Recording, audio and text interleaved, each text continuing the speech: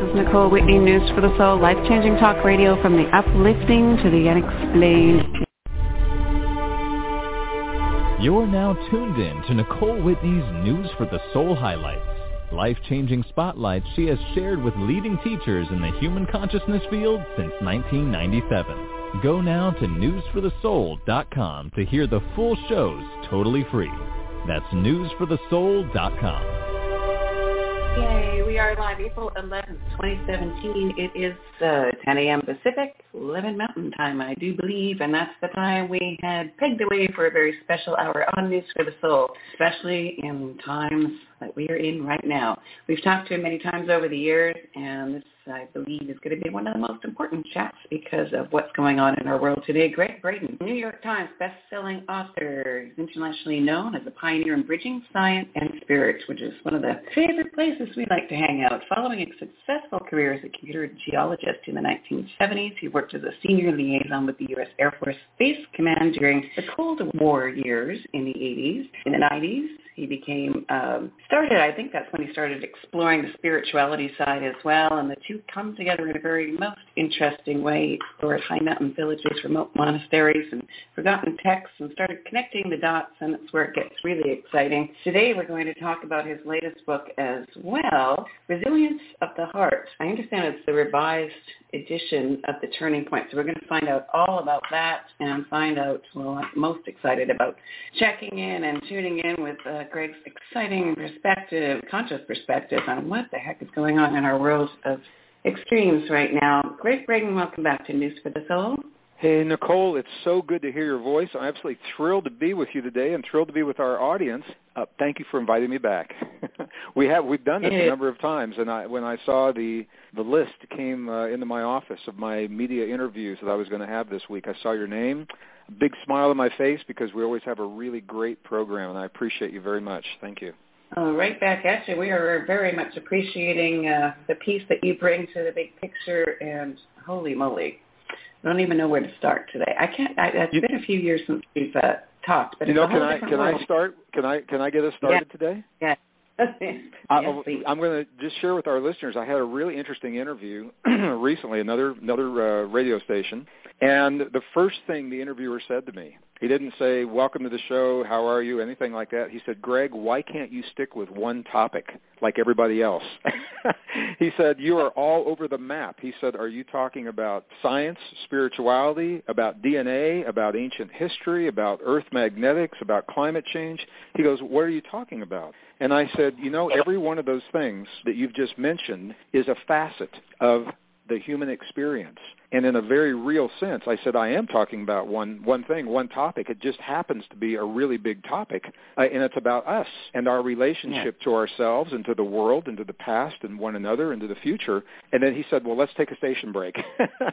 And then we came back and did the rest of the interview. So my work, it does touch on many facets of our experience because we don't live in a vacuum. That's the world that we live in. And that's one of the reasons I love working with you, Nicole, because you are doing such a beautiful job of taking a message that for some people is a new way and a very different way of thinking and sharing this in a responsible way across the airwaves. And I appreciate that. I just appreciate it tremendously.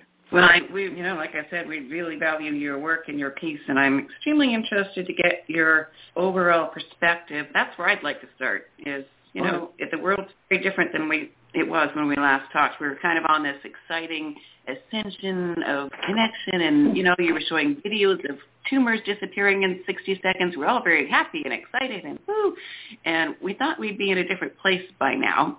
It's got this overall view of things kind of going off the rails in the mainstream, and I thought we were further ahead, evolved consciously, and, perspective on where we are in the world within the spirit and consciousness connections.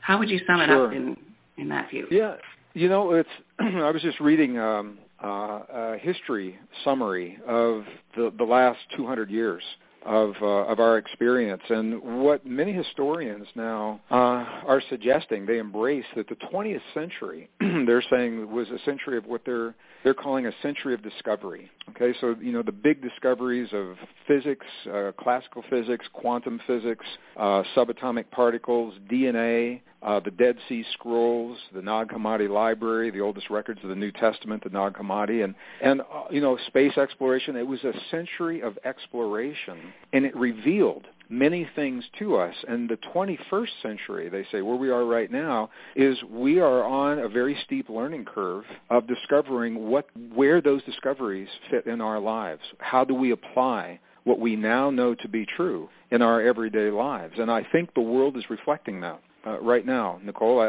I trust in the process. The world is a different place than I expected that we would be in, on the one hand. And on the other hand, the indigenous people that I've talked to and worked with, many of the ancient texts, they say within the first 25 years of this new century, they said we won't even recognize our lives and our world anymore. And I think, we're seeing that happen. So we're learning about ourselves and our relationship to the world based upon new discoveries. And this is what I'm writing about. The new book, the newest book that is on the market right now that you have access to is called Resilience from the Heart. There's actually another book that will be released October of this year called, the title is Human by Design. And both of these books are based upon peer-reviewed science. So it's rock-solid science, not necessarily my opinion or my perspective or my hypotheses or my theories, but this is the new science, Nicole, that is changing the way we think about ourselves and our relationship to the world on the one hand. And on the other hand, I'm just going to say there is not only a reluctance, but there is a resistance to sharing a lot of this new information in the mainstream because it overturns 150 years of scientific thinking and the story that we tell ourselves. We are steeped in this scientific story that's based upon separation, scarcity, competition, and conflict. And the new discoveries are telling us that we live in a world of cooperation. Nature is based upon cooperation, not competition, and that we are deeply connected to ourselves and one another. And the science is showing us just how deep these connections go. So that is the theme for both of the new books, and the one that you just mentioned, Resilience from the Heart, is just that. It is about the new discoveries of specialized cells in the human heart that allow us a direct access to our bodies in ways that we've never thought possible in the past. We thought only mystics and yogis and special adepts could do something like this, and now it's becoming available to everyday people. So that's a long answer to a short question. I trust in the process in the world, and what I think we're seeing is an unfolding of understandings what is sustainable or what's not, what works, what doesn't. And what we're finding is a lot of the way we've been taught to think is no longer sustainable. And so we're the generation that's bridging these new discoveries and learning to apply them in our world. And I can't think of a more exciting time to be alive. I'm sure many of your other speakers are probably saying something very similar. So again, that's a long answer to a short question, and I'll follow your lead, and we can go anywhere we want to go from there. It is a very exciting time for sure. And I think you nailed it right in the first half of your first sentence in response was that, before we were learning about these things, now it's essentially, I'm paraphrasing obviously, but basically we have to start doing what we've learned.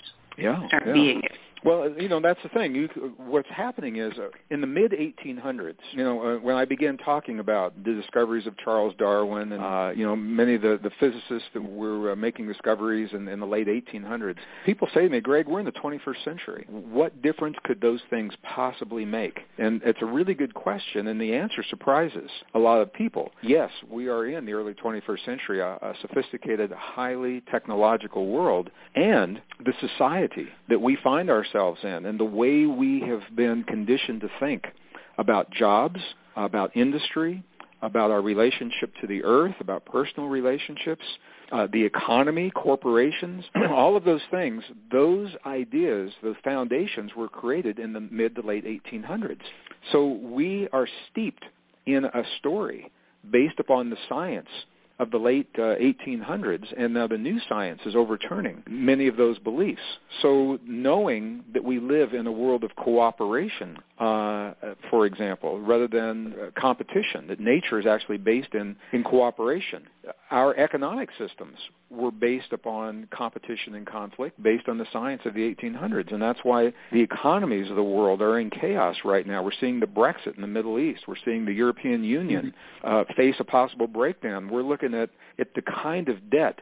Here's a question, Nicole. This is fascinating. We've all seen nations in debt in the past, and it's common for another nation or a group of nations to bail them out. What happens when the debt of the entire planet is greater than what the entire planet is producing? When the GDP of the entire planet is less than the debt that we've accumulated, who bails out an entire planet? And I don't know the answer to that. We're about to find out, because that's where we are right now. The industrialized nations have accrued so much debt that can never be paid back. That affects everything from the way that we save for retirement, the way we save for our kids' education, our health care, all of those things.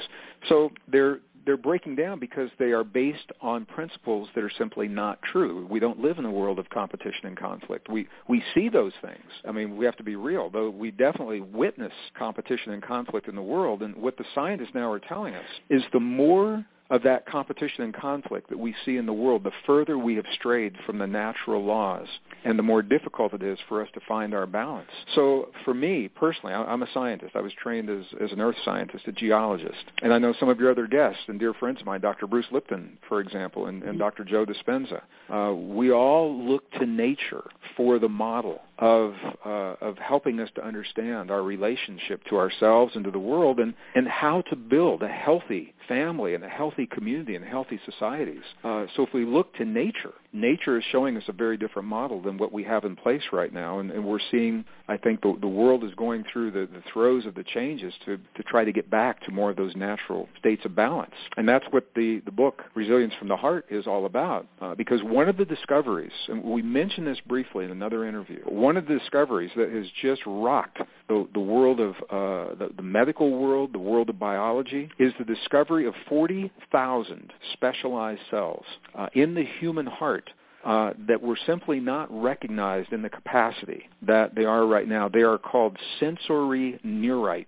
And that's a technical term. They're essentially brain-like cells, but they're not in the brain. They're in the heart. So these are the kind of cells you would expect to see in the cranial brain, but they're in the heart. And the reason this is important is because these cells think independently of the cells in our brain. They feel independently of the cells in our brain, and they remember independently of the cells in our brain. So every experience we've had in our lives, essentially it's recorded in two places. It's recorded in our brain and the way our brain interprets it, and we know about that. It's recorded in our heart, and the way our heart interprets these experiences through these 40,000 cells that have created a neural network that is it's called the little brain in the heart, is the term that's being used now. So now that we know these cells exist, as we're learning to access them, they open the door to extraordinary abilities that I personally believe are actually ordinary abilities that we've either lost or forgotten. And when we can embrace these abilities in our lives, it helps us to embrace change in the world in a healthy way. So if we ever needed a time, or if we never needed some help in embracing the tremendous change happening in the world, now I think is the time to do that, because we are undergoing such a radical shift in the world that we've known in the past. So this is the theme. The new book, in the very first chapter, you asked about the two books. There was a book that was released, I think it was 2015 or 2014. It was called The Turning Point, and it was a good book. It put many of the personal applications and the direct experience and the exercises that help people in their lives, they were in the back of the book. And one of the things that I've learned, Nicole, I'm a student of learning to listen. I'm still learning, and I work very diligently in listening to my audience and to our global audience. And what people all over the world said, they said, we want to get to that stuff faster. We want to get to the stuff that's going to help us in our everyday lives, direct experience, techniques, tools, applications. So I moved all of that to the front, and I added the new material and the new discoveries that simply were not available when I had written the book 2 years previous. So it's new material covering these 40,000 neurites, how we access them, and what it means in a changing world. And that was what sets those two books apart from one another. Does that make sense if I say it that way? It's so interesting. decades ago, I interviewed Joseph Chilton Pierce, cracking the cosmic egg, and he was saying all along, for years and years and years that the real brain power was in the heart, and we've heard so many people refer to that. So when was this recent study you're referring to? When was that published? Well, first, I've had the honor of knowing, touring, and presenting with Joseph Chilton Pierce, and he was working very closely with the Institute of Heart Math, H-E-A-R-T, capital M-A-T-H, all one word. This is the pioneering research organization based in Northern California that explores the power of the human heart in unconventional ways, in ways that typically aren't done in the universities and the medical schools, but based in science, in peer-reviewed science. So I had the opportunity of touring with Joseph Chilton Pierce during the years when a lot of this information is being developed. The discovery was made in 1991. It wasn't published until 1994. And even though, this is fascinating for me, even though it was published in 94 and it is now documented, it's peer-reviewed science is documented, it is still not being taught in major medical institutions. And I just came last weekend. I just came from a large conference, and it's very common for us to have medical professionals and healing professionals and scientists and engineers in the audience, along with everyone else, the spiritual seekers. They all come together because this material touches on so many different facets of our experience. And I had medical students in the audience, and they were saying, "Why don't we know about this? Why isn't this being taught in medical school?" And I said, I can't answer that question. But you're here now, and now you know about it. So, but it changes. It changes everything. When we talk about this little brain in the heart, and people say, well, is it really a brain? It's a collection of cells that are concentrated into a network, a neural network, smaller but very similar to what we see in the brain. And we've learned to use the brain independently. We know that. Now we know that we can use the heart independently. And we also know now that we can harmonize. We can literally tune the heart and the brain together. So two separate organs, but it is one very potent neural network to give us access to extraordinary experiences like deep intuition on demand when we choose to have it rather than spontaneously, when it just happens to occur. It gives us direct access to the subconscious.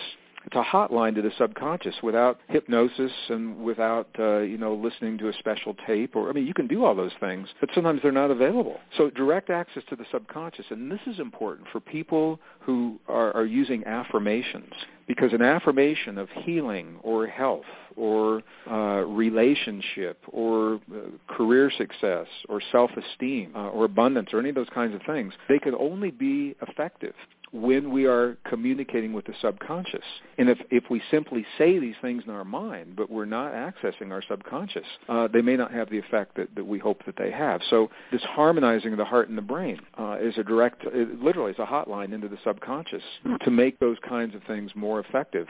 Harmonizing the heart and the brain is a trigger for an extra powerful super immune response. And I can speak for my colleagues, my dear spiritual brothers and friends that I've toured with, such as Bruce Lipton and Joe Dispenza. We use these tools, or we couldn't tour the world with the kinds of schedules we have if we didn't have really powerful immune systems and the ability to regulate these things. So we apply these in our own lives. It's also a trigger for the anti-aging hormones that every one of us has in our bodies. It's also a trigger for reducing stress and creating more resilience in our lives in a time of change. So all of a sudden, knowing that we have access to these cells and that we can harmonize our heart and our brain together so they can work together, the act of doing this, that single act, opens the door to this vast array of applications, whether it's intuition on demand or, the 1,300 biochemical reactions, positive biochemical reactions.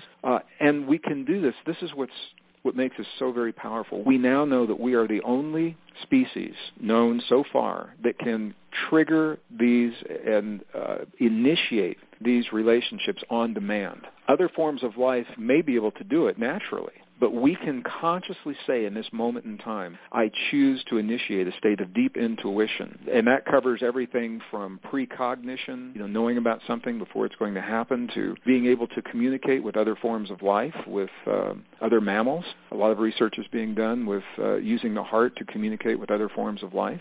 It just goes on and on. So I'm sharing, we're just scratching the tip of the iceberg here. This opens an entire new door of possibilities for these experiences that help us in everyday life, that we in the past believed were relegated only to mystics and yogis, living isolated lives on a mountaintop half a world away. We can do this stuff in our living room. And the science now is telling us how it works. And our most cherished and ancient spiritual traditions are telling us how to apply these things in our lives. This is where these two come together in a really beautiful way. How do we access and utilize these brain cells in the heart? And have you actually engaged in any of these experiments with anyone around that? Sure. Well, first of all, I'll say the instructions I give, they're very detailed instructions that are in the book Resilience from the Heart. The science has been validated. A lot of the science comes from the Institute of Heart Math and the work they've done over the last 20, I'm sure it's more than 20 years now, that they have perfected in the laboratory under laboratory conditions. My experience with indigenous people is that they have initiated techniques that parallel what the science is now developing. And I think if something is true, I think you're going to see it show up in a lot of different ways. So the fact that science is now catching up. Science is only about 300 years old. These indigenous traditions, spiritual traditions, many of them are 5,000 years old. So science is catching up with what our ancestors and what many indigenous traditions have always told us. So since 1986, I've had the opportunity to be with our indigenous family in many different settings, and the monks and nuns and the abbots and the monasteries in Tibet and Nepal and India and through the Andes Mountains of Bolivia and Peru and the monasteries in Egypt and all through the American Desert Southwest and the Yucatan and Mexico and more. And as different as they are from one another, Nicole, what's so fascinating is that there are common themes that flow through every one of these traditions, even though they're spread through different times, different environments, different parts of the world. And when I'm working with the healers and the curanderos and the shamans in these traditions, one of the first things they do before they begin whatever their practice is they begin to access their heart. And that's precisely where the science is leading right now. So the techniques are techniques of focus, of breathing, physically being able to draw the attention from our mind into our heart. This is, I think, probably one of the hardest things for people in the West to do. If I ask someone in a Western environment, in a corporate environment, and if I ask them, if I invite them to shift their awareness from their mind into their heart, they'll say, okay, I'm in my heart now. What's next? And I'll say, well, are you really in your heart? And they say, well, how do you know? And this is where these techniques from the indigenous people really come in handy. For example, and I'll just share one of the techniques that they share, is if we can gently touch our heart center, the center of our chest, right there on the sternum, gently touch that in a way that's comfortable for us. Some people use their middle finger and their ring finger, and they just simply touch their right on the bone, right there, right over the heart. I'm doing it right now as if you could see me, and here we are on the radio, so we're not. But some people in some traditions in the Middle East, for example, they use an entire open palm, and they place that palm over the center of their chest, over their hearts. And they do the same thing in the Yucatan in southern Mexico. They do the same thing. The point here is that the Buddhists will make the prayer mudra that we're all familiar with, and then they hold that prayer mudra with their thumbs right against the center of their chest. And this is what all of these traditions are doing, is they are physically touching their heart center, and here is the reason why that's important. You're now tuned in to Nicole Whitney's News for the Soul highlights.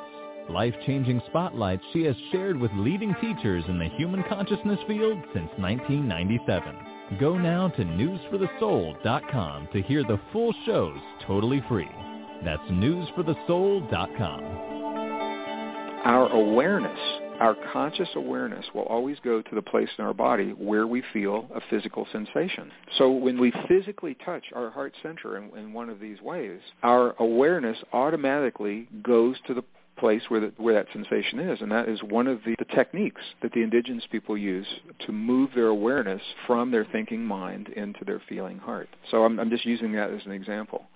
And then the breathing techniques that come after that are now validated. We have equipment, technology that we can hook people up to specialized pieces of software and be able to actually see the effect in their bodies that are occurring from making these connections. So we can talk more about that if you'd like to. I don't know how far you want to go with all of this. Well, down the rabbit hole. Yeah, absolutely. This is news for us all. I'll just remind people listening, if you missed it, you mentioned HeartMath. I talked to Howard Martin, I think it was a couple of weeks ago, and that's in the archives at newsforthesoul.com. And it's funny, when you hear things in threes, this independently, this general topic about the true power of the heart has come up 3 times independently in 3 different ways for me this week. So I know this is important, and ultimately tying it back into current world events would be awesome. But tell us what's next. What's next where? Where you wanted to go. Oh, well, you just mentioned Howard Martin. Howard is I met Howard because of HeartMath in the early 1990s, and I trained directly with Howard Martin, who is one of the founders of the Institute of HeartMath. And I've had the opportunity to tour the world. We have been on stages everywhere, and now I can call him a dear friend as well. So many of the things that I am saying here from my perspective, Howard and the Institute of HeartMath have given me permission as an independent author to share my experience and my perspective, integrating their work at the same time. So where I've had more experience with indigenous people and how indigenous people throughout the different traditions, how they have learned to apply this in our lives, Howard and the research team, the rock-solid science behind this stuff, from their institute in Northern California, they come at it from a little bit different perspective when they're training, in a corporate environment or with the U.S. military or something like that. But the bottom line for both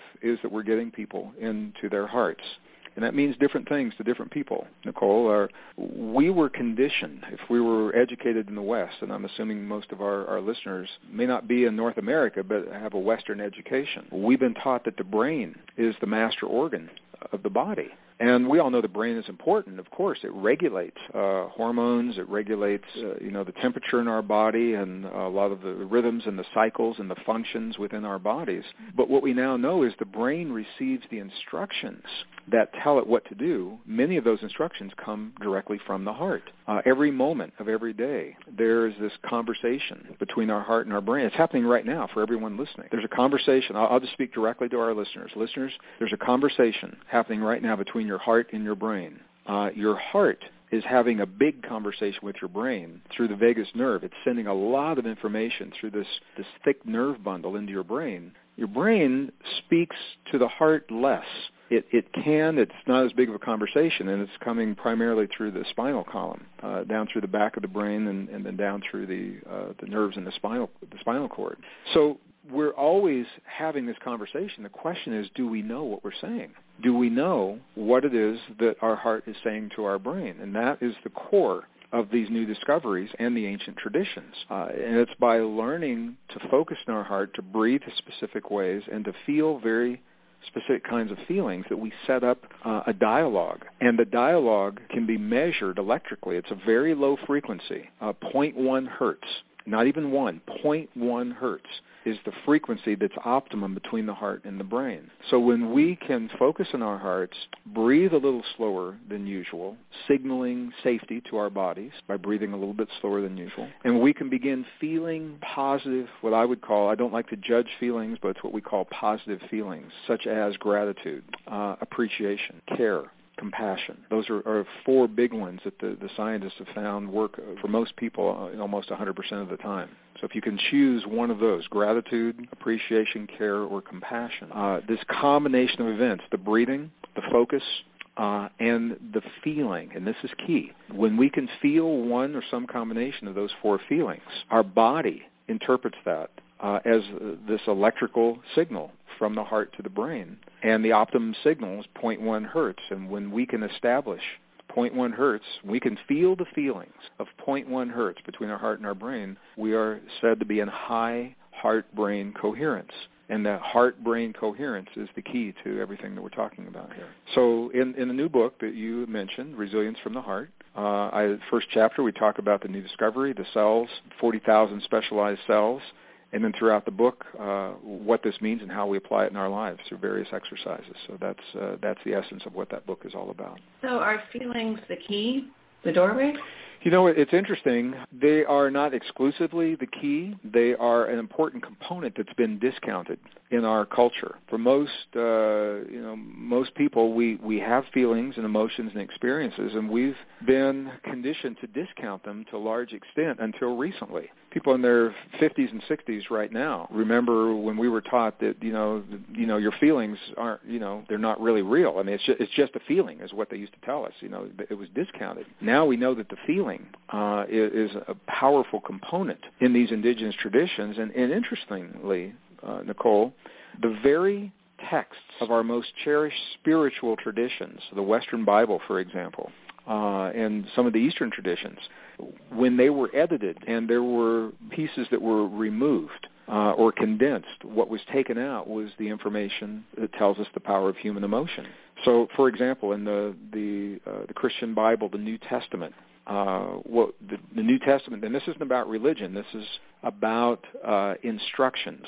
This is about the masters of the past informing their students of the deep relationship that their students had within themselves and with the world around them. And those were based upon spiritual principles.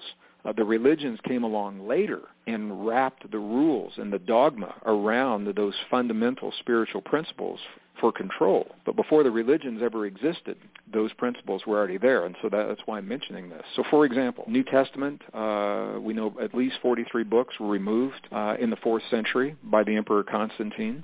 And what we see today is the reduced, rearranged, condensed version. It's good, but it isn't complete. And we know that because the Nag Hammadi Library, discovered in the mid-1940s, revealed for the first time the original, all the text in their original form. And among those was a book called the Gospel of Thomas. So the Gospel of Thomas contains very specific instructions for the kinds of things that we're talking about that were simply removed from the biblical canon, from the modern Bible in the 4th century, telling us about the power of human emotion and how to use that emotion, for healing in our lives. So that's one example of where we've known this in the past, and then for a number of reasons, that knowledge was taken from one of our most cherished spiritual traditions, and now it's being reintroduced from the language of science. So the power of human emotion is what establishes that 0.1 hertz relationship between the heart and the brain. You can be in your heart and not have the heart-brain relationship. And that is another technique. Sometimes we don't need that full heart-brain relationship. Sometimes we can simply focus in our hearts through touching our heart center, the way that I mentioned, and through breathing techniques that slow our breathing so that we know that we're in a place that's safe. And there are sometimes, for certain kinds of intuition, the technique stops there. That's all you need. And if you want to go deeper and initiate some of the healing techniques and things like that, then you can establish that heart-brain coherence. Also, it has been found to be very effective. I just want to ask, I'm assuming you've had Joe Dispenza on your program. Have you had Joe on recently? Yes, not recently. I haven't talked to him in a few years, but yes, he's been on as well. Okay, well, one of the things, and the reason I asked, Dr. Joe Dispenza is a neuroscientist, talks about neuroplasticity and the way the brain can change. Another one of the new discoveries, Nicole, I mean, this stuff, it just goes on, because the science is moving so fast right now. But one of the discoveries is the existence of a brain state above the brain states that we've typically seen in our high school and college biology books with the alpha and the beta states. Now we have a gamma state. And the gamma state is a very, very fast brainwave. It is associated with super learning. So, for example, and total recall. So if people have seen movies like, if you've ever seen Jason Bourne, the Matt Damon and all of the Jason Bourne movies, where he does these amazing, he can walk into a room, he looks at the room once, he leaves, and he has total recall of everything in the room. Those techniques are actually being taught today, and they're using what we're talking about now, this heart-brain connection, for not only to take in tremendous amounts of information, but to be able to access, to recall the information that we have. Super learning is what it's called. So in a gamma state, that is achieved through this heart-brain connection. We are not only super learning, but it also helps people who are dealing with depression. It moves them out of the state of depression by being in the gamma state. So there are many benefits, health benefits, even if people aren't into what we would call necessarily the spiritual aspect, or they're not into the intuition or subconscious or any of those things. Simply harmonizing the heart and the brain is a really healthy thing to do.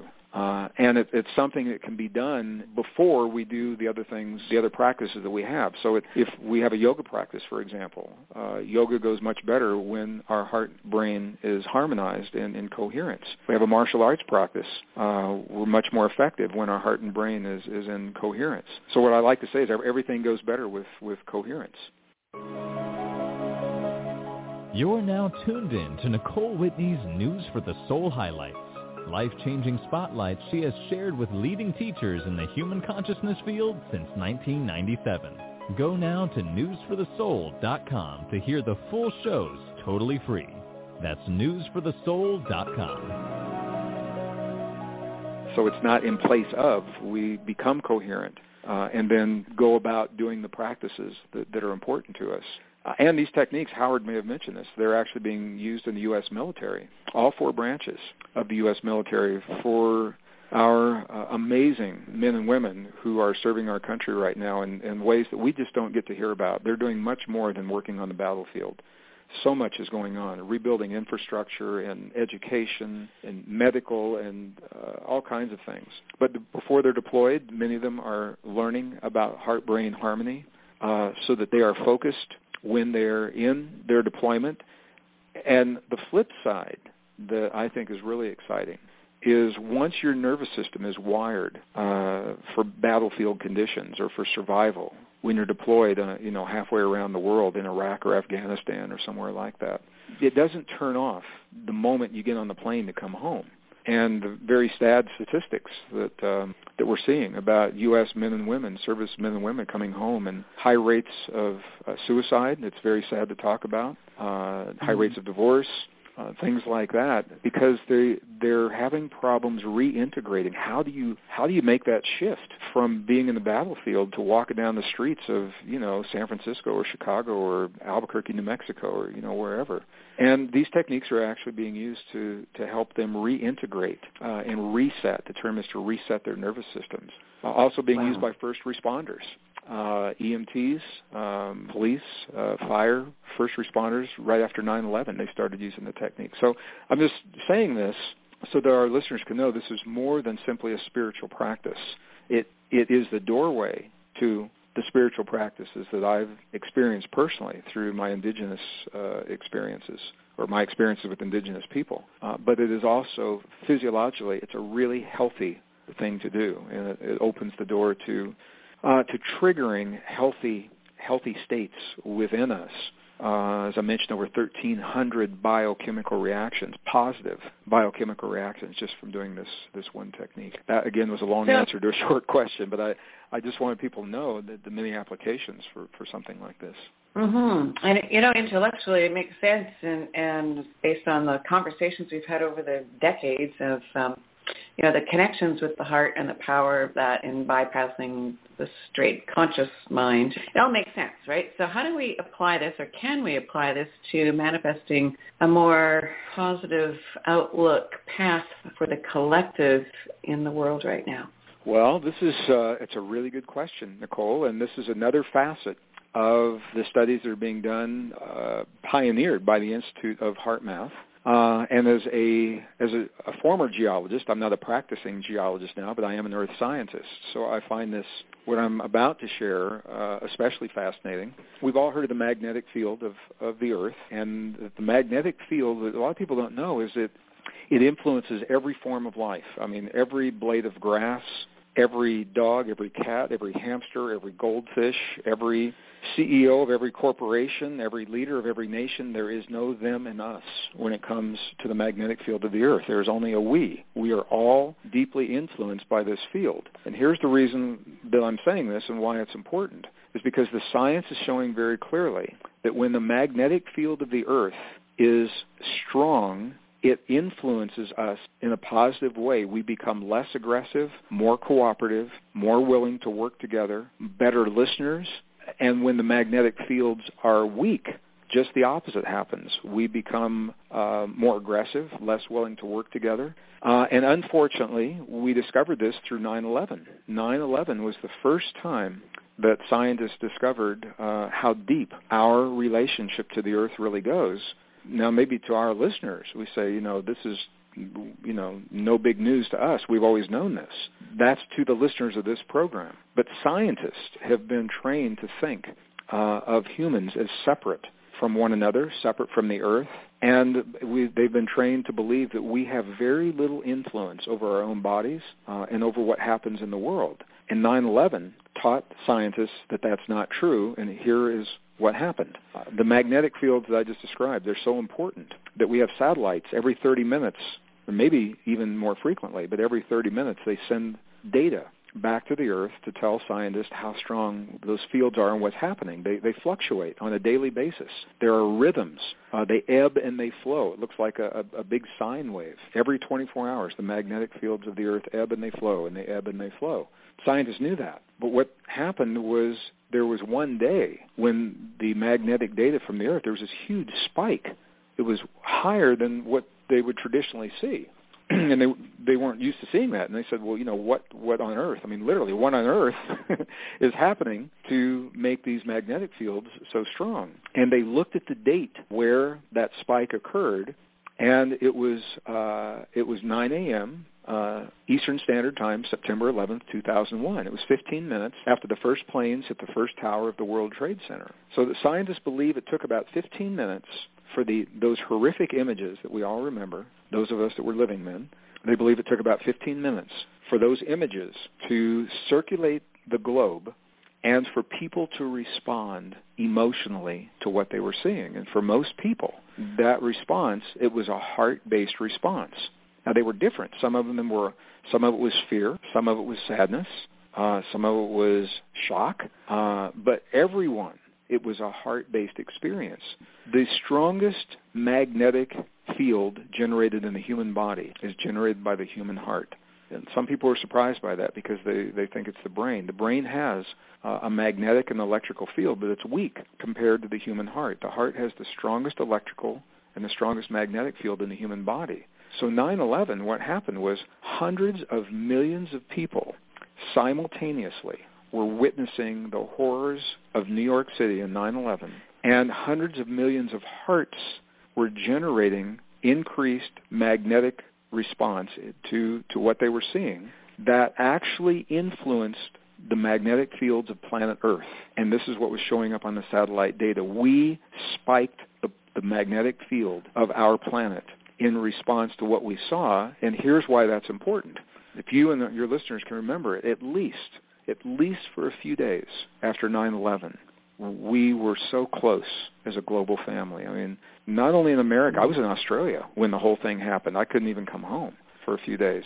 So I know that it wasn't only in America, but we were close as a family. People in big cities, they looked at each other in the eyes and they spoke to one another, and there were hugs that were happening. And there was this sense of unity. And scientists attribute that to the high magnetic fields of the planet that resulted from our seeing what had happened. So the question became immediately, can we create that kind of an experience without the tragedy? Can we consciously raise that magnetic field of the planet without having a tragedy that we react to? Can we do it because we choose to? And the answer is yes. And this became the foundation of a project that is spearheaded by the Institute of Heart Math and for Transparency. I want our listeners to know I'm on the steering committee and a spokesperson for this project that is called the GCI, the Global Coherence Initiative. So the personal coherence we just talked about, personal coherence is good for us. Individually, global coherence is good for the planet. And what has happened, I'll just make a long story very brief because I know we're coming up on the end of our hour here. Satellites to detect these fields are very expensive. So the scientists, the Institute of Heart Math, worked on ground-based sensors and created a network of these sensors in different nations that all feed back to one computer in Northern California, and they measure the planet's response and our interaction with the planet. They measure these magnetic fields every day. And if people want to see these, you can actually see them real time. And you can see them I think they post them usually at midnight after the data has been analyzed every day at www.heartmath, HEARTMATH, all one word, .org, and then go to GCI, Global Coherence Initiative. It doesn't cost you anything. You can see the live data. You can see the science. You can read about the sensors.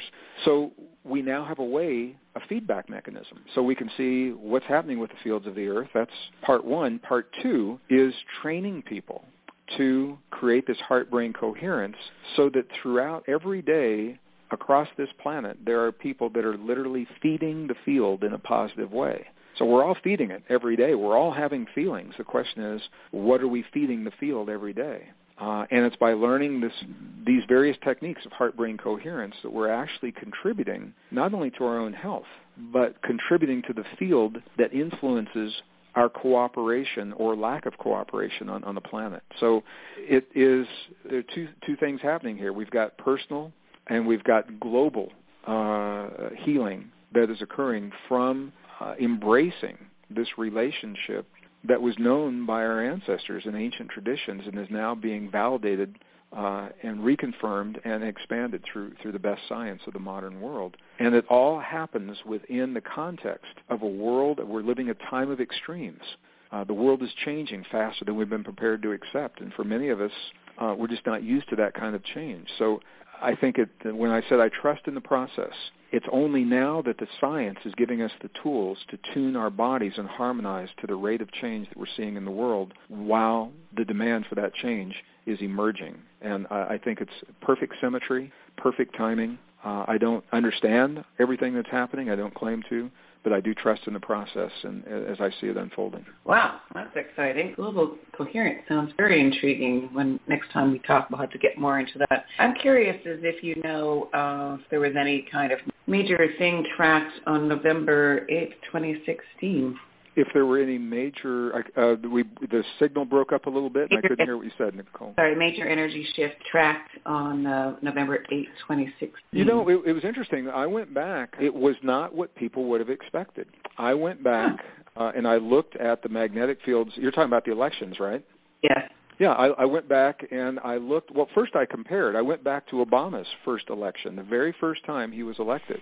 And what the data showed is that there was a lot of excitement in the fields leading up to his inauguration. And on Inauguration Day, not so much the election, but on Inauguration Day, the field became very quiet. It was the global energetic field became very quiet.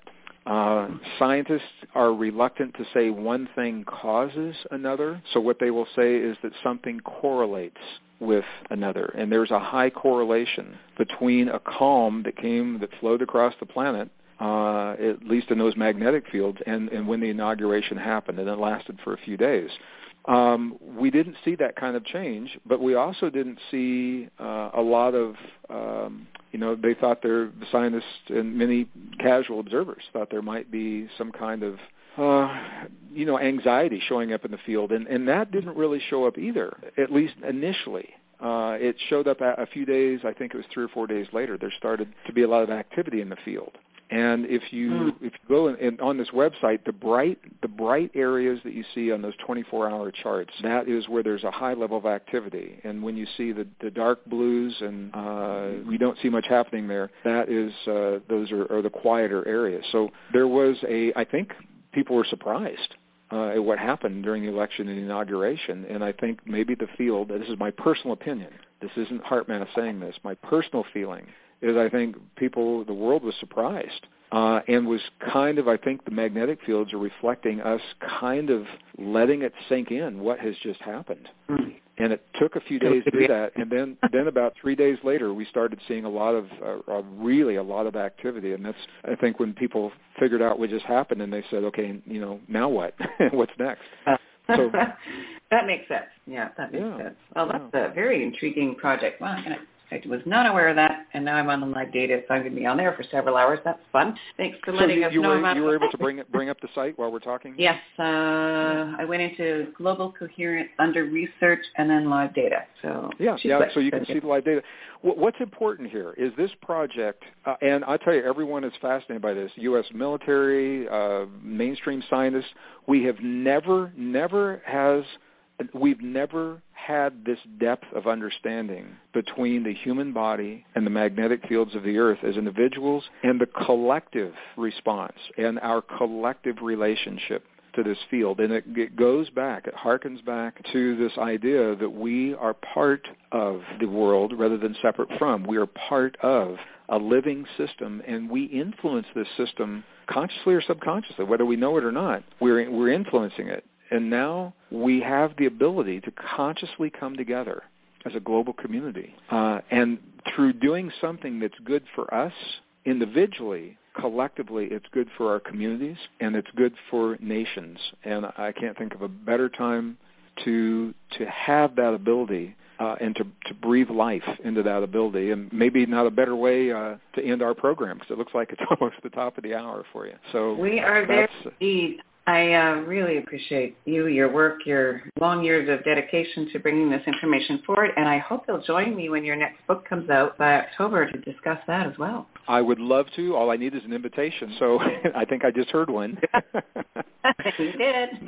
Yeah, Nicole, thank you so much for the work you're doing, and everyone listening, I just want to thank you all for all you're doing just to be the best person you can be and to create the best world possible. I'm an optimist. I've never been more optimistic about our world, and I'm also a realist. We have a lot of work to do to bring what we know in our hearts to fruition in our lives. And I just want to say one thing about work. The prophet Khalil Gibran, the poet and the prophet and the author in the 20th century, in his book that was titled The Prophet, he wrote about work. And what he said very clearly, and I read this when I was 10 years old, and it's been with me ever since. He said, work is our love made visible. Work is love made visible. And it's going to take a lot of work to change the way we think and live. That's our love made visible. And I think we're worth it, and I think our world is worth it. So that's what I'd like to leave our listeners with today, Nicole. Perfect. Resilience from the Heart, Gregg Braden's latest book. We'll talk to him again soon. And Gregg, thank you so much for being here today. Thank you so much. I look forward to the next time. Take care. I'm looking forward to it already. Gregg Braden can be found online and linked up at newsforthesoul.com. This will be in the archives and re-aired on our California stations this week, and we'll go out from there. We are back with more right after this. You're now tuned in to Nicole Whitney's News for the Soul highlights. Life-changing spotlights she has shared with leading teachers in the human consciousness field since 1997. Go now to newsforthesoul.com to hear the full shows totally free. That's newsforthesoul.com.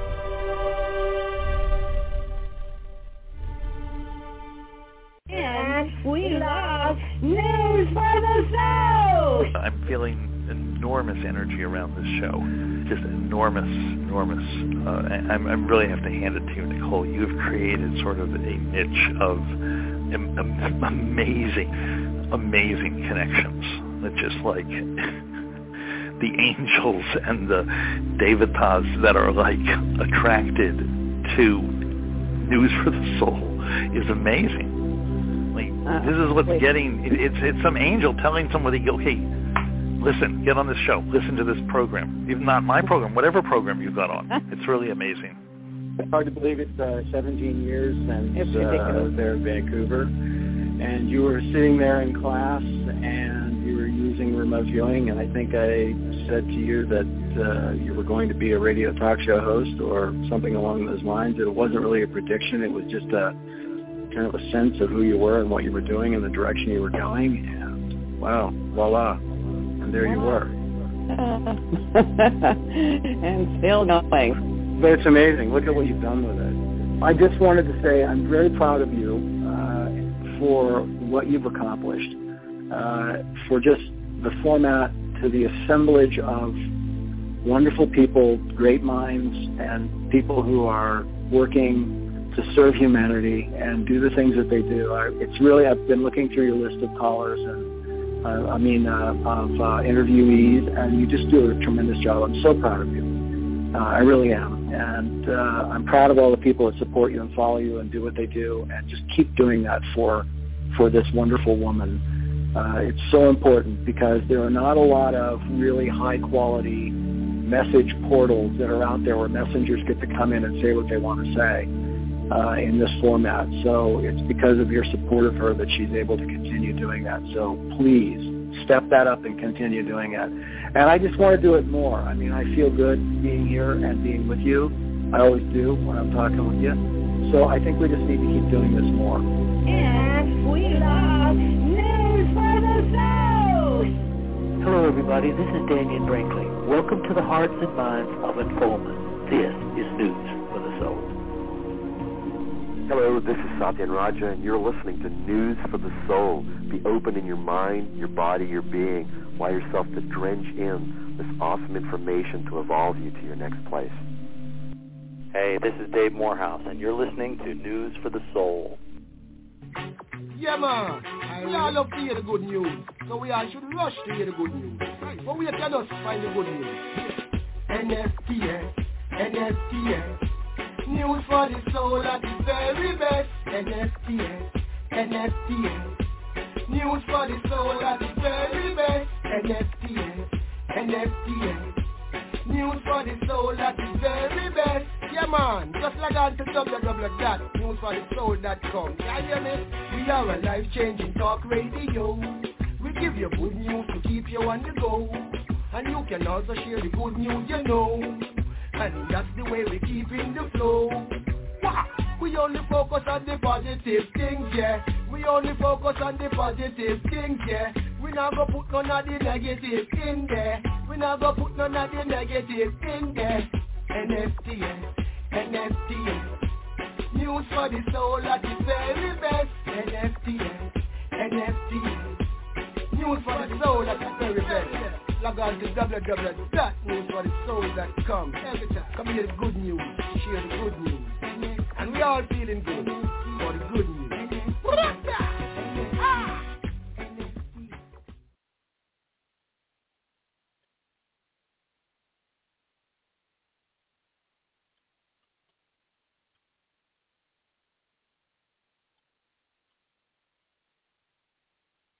We are a life-changing talk radio. We give you good news to keep you on the go. And you can also share the good news you know. And that's the way we keep in the flow. Wow. We only focus on the positive things, yeah. We only focus on the positive things, yeah. We not go put none of the negative in there. We not go put none of the negative in there. NSTS, NSTS. News for the soul at the very best. NSTS, NSTS. News for the soul at the very best. Log on to www.newsforthesoul.com. Every time, come hear the good news, share the good news. And we all feeling good for the good news. You are listening to the News for the Soul Radio Network. And we're back, and it's time to go live again. I'm Nicole Marie Whitney, News for the Soul Radio, life-changing talk radio, from the uplifting to the unexplained. And over the many years that we've been around, we have talked to one very special scientist and author with a real gift in bridging science and spirit. Dr. Bruce Lipton is with me here for the next hour, here today on News for the Soul. And I actually can't remember the last time we talked to him live, but he's the author of Biology of Belief. And it, believe it or not, is the 10th anniversary of Biology of Belief. So we're going to be talking about that. In case you don't know, he is a stem cell biologist, best-selling author, recipient of the 2009 GOI Peace Award, and he's been a guest speaker on hundreds of TV and radio shows, including ours over the years. And like I said, bridging science and spirit, there's great power in that one place, and that's where we begin. Dr. Bruce Lipton, welcome back to News for the Soul. Thank you so very much. I'm so happy to be back on the show, and I'm so happy to be able to talk to the wonderful audience because they're my cultural creatives, the ones that are helping create a new civilization, and I so appreciate them. You know, so much has happened in that field since you and I first ever spoke, and when you began on your path, it's amazing now to see the changes coming to pass that we just talked about seeing before. Well, for me, it's very exciting because it was an opportunity to see something, and then I had to be patient enough to wait long enough for the public to get it. But it's like, for me, it was so exciting to see a whole different understanding of the planet and the world we live in, and the nature of spirituality, which as a scientist, I never entertained that idea really, and through the study of the cells, it was like, oh my gosh, we're not in here, we're broadcast. And it's like, wow. So that was like an instant transformation from non-spiritual to spiritual in about a minute of like, oh my God, that's how it works. Oh God, I'm not in here. But so, yes, go ahead, darling. What's happening? Why 10th anniversary? What's changed? Where do you want to start with this today? Well, basically, the new edition of the book for me is kind of fun because I was asked when I was talking with Hay House, and it was like, well, it was coming up 10 years, and I thought this would be a good time to revise and update, I thought. And so they said, hey, okay, why don't we do that? Take a look at it. And for me, what was the really most exciting part, I hadn't read the book for 10 years, I guess, anyway, and I sat down and read the book, and I got to the end of it, and I said, wow, I don't have to change a word of this book. It's exactly right from the 10 years of science. And I said, but a lot has happened in the last 10 years of new stuff that is relevant to our lives. And I thought, no, I really wanted to include what has happened in 10 years. So there's an additional 40 or more pages of current things, including wonderful discussion about something called telomeres, which I presume was talked about on your show at some time, right? Telomeres? Does that make any sense? No. Oh, my goodness. That's my goodness. The fountain of youth. There is an absolute fountain of youth, and that's part of the book. And then there's a lot more on the nature of how we malign the concept of cholesterol as being something bad when that's not true at all. That we blame this thing, and then we try to regulate cholesterol, which is like, oh my God, the machine is a very complicated body inside. It's a machine, and when you start throwing drugs in there, it's sort of like throwing monkey wrenches into the machine sometimes. So the statin drugs, which people are on, is like, oh my God, it's completely wrong. So interesting ideas about new ways of looking at life, and it comes down to also the main thing about stress. Because we look at illness and disease and we say, oh, well, there's genetics behind it, and it comes out, well, less than 1% of disease is genetically based, and that should stop people and say, well, wait a minute, then if less than 1% comes from genetics and biology, then where does the disease come from? And it turns out lifestyle and stress, and all of a sudden that becomes really important because if we blame genes, then people just say, oh, it had nothing to do with me. It's my heredity. It's like, oh, my God, my life was predetermined by those genes. And that makes people feel like they're victims. Why? Well, I didn't pick the genes, and I can't change them, and apparently you're controlling my life. And then I say, yeah, but when we understand the whole new biology is coming together, it reveals, no, we're not victims. We're actually controlling our lives, but we had no understanding of how the invisible operation of the control was going on. So we had no awareness that we were involved with every aspect of our life. And now the new biology says, oh, my goodness, we are the masters. We are the ones that control our behavior and our genetics and all aspects of our lives. But we just didn't have the understanding or programming to know that while we have that opportunity, we haven't been doing it. We've been running by programs. So this awakening is what? Going from the idea of victim of your life to the understanding that we are masters, that we can control this biology on the inside and profoundly influence every life aspect on the outside when we start to understand the new biology. So maybe a quick recap on your original aha for the many that are still unfamiliar with your story and in many countries listening right now. Yeah, I think, well, that's really important because this is the foundation of today. It has become a revolution in planetary awareness that changes the things we were just talking about, going from victim to master. When I was back, let's say in 1970, and being involved with teaching in a medical school, I was teaching medical students the belief that genes control life, the idea that most people still hold anyway. I was teaching it back then. And at the same time, I was cloning stem cells, and this was like 40-some years ago.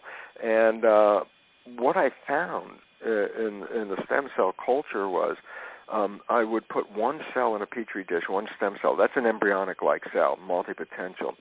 And I'd put one stem cell in a petri dish by itself, and it would divide every 10 hours. And after a week, you'd have about 50,000 cells because it keeps doubling and doubling. And I said, but what's interesting, there are 50,000 genetically identical cells. The experiment I did was split the cells up into 3 different petri dishes and change the environment a little bit in each dish.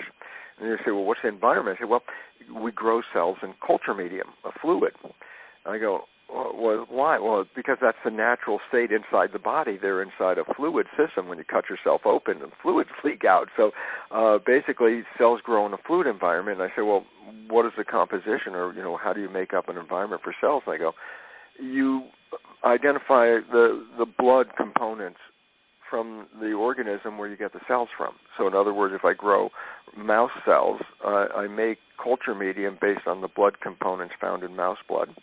And when I grow human cells, I try to make culture medium, which has the same composition as human blood. So it's like they're at home. So I say, okay, what did I do? I have genetically identical cells, 3 dishes, but I changed the composition of the culture medium a little bit in each of the 3 dishes. So I have genetically identical cells, but a different environment in each dish. And the result was, in one dish, the cells form muscle. In the second dish, the cells form bone. And in the third dish, the cells form fat cells. Well, there's a very profound point here. It's like, well, who or what controlled the fate of the cells? Point. They were all genetically identical, so it wasn't built into the genes where this program unfolded from. They all had the same genes. It turned out it was the environment. And the relevance about that is, here I am in the classroom teaching students genes are making decisions. Genes turn on and off. Genes control life. And then I find out in my research, it's like, that's not true at all. It was like, whoa. Basically, that was some pioneering work. Today's field of science that is really focusing on what I was seeing 40 years ago is called epigenetics. And you say, well, it sounds like genetics. I go, well, here's the difference. When I was teaching in medical school, I was teaching what was called genetic control, simply control by genes. I say, but today the science is not called genetics, it's called epigenetics. And I say, well, what's the epi? I say, oh, epi means above. So I say, oh, then when I talk about today, epigenetic control, I'm saying control above the genes. This is the whole remarkable evolution. We were thinking genes turn on and off. That's a total false statement. Genes are blueprints. They have no more activity than a blueprint in an architect's office. They're just patterns. But the idea about it is something selects the patterns and selects the programming above the genes. And that's what we're beginning to find out is the environment that is adjusting the biology so that whatever's going on in the environment influences your biology. So you walk outside and it's warm out and the skin feels warm. The biology adjusts itself now to cool down the body. Oh, you walk outside when it's cold out. Oh, when you feel the environment of cold, the body adjusts itself to make itself warm. So the body is adjusting itself to the environment. And I say, well, why is that relevant? And I go, well, some environments are very healthy and some environments are not very healthy.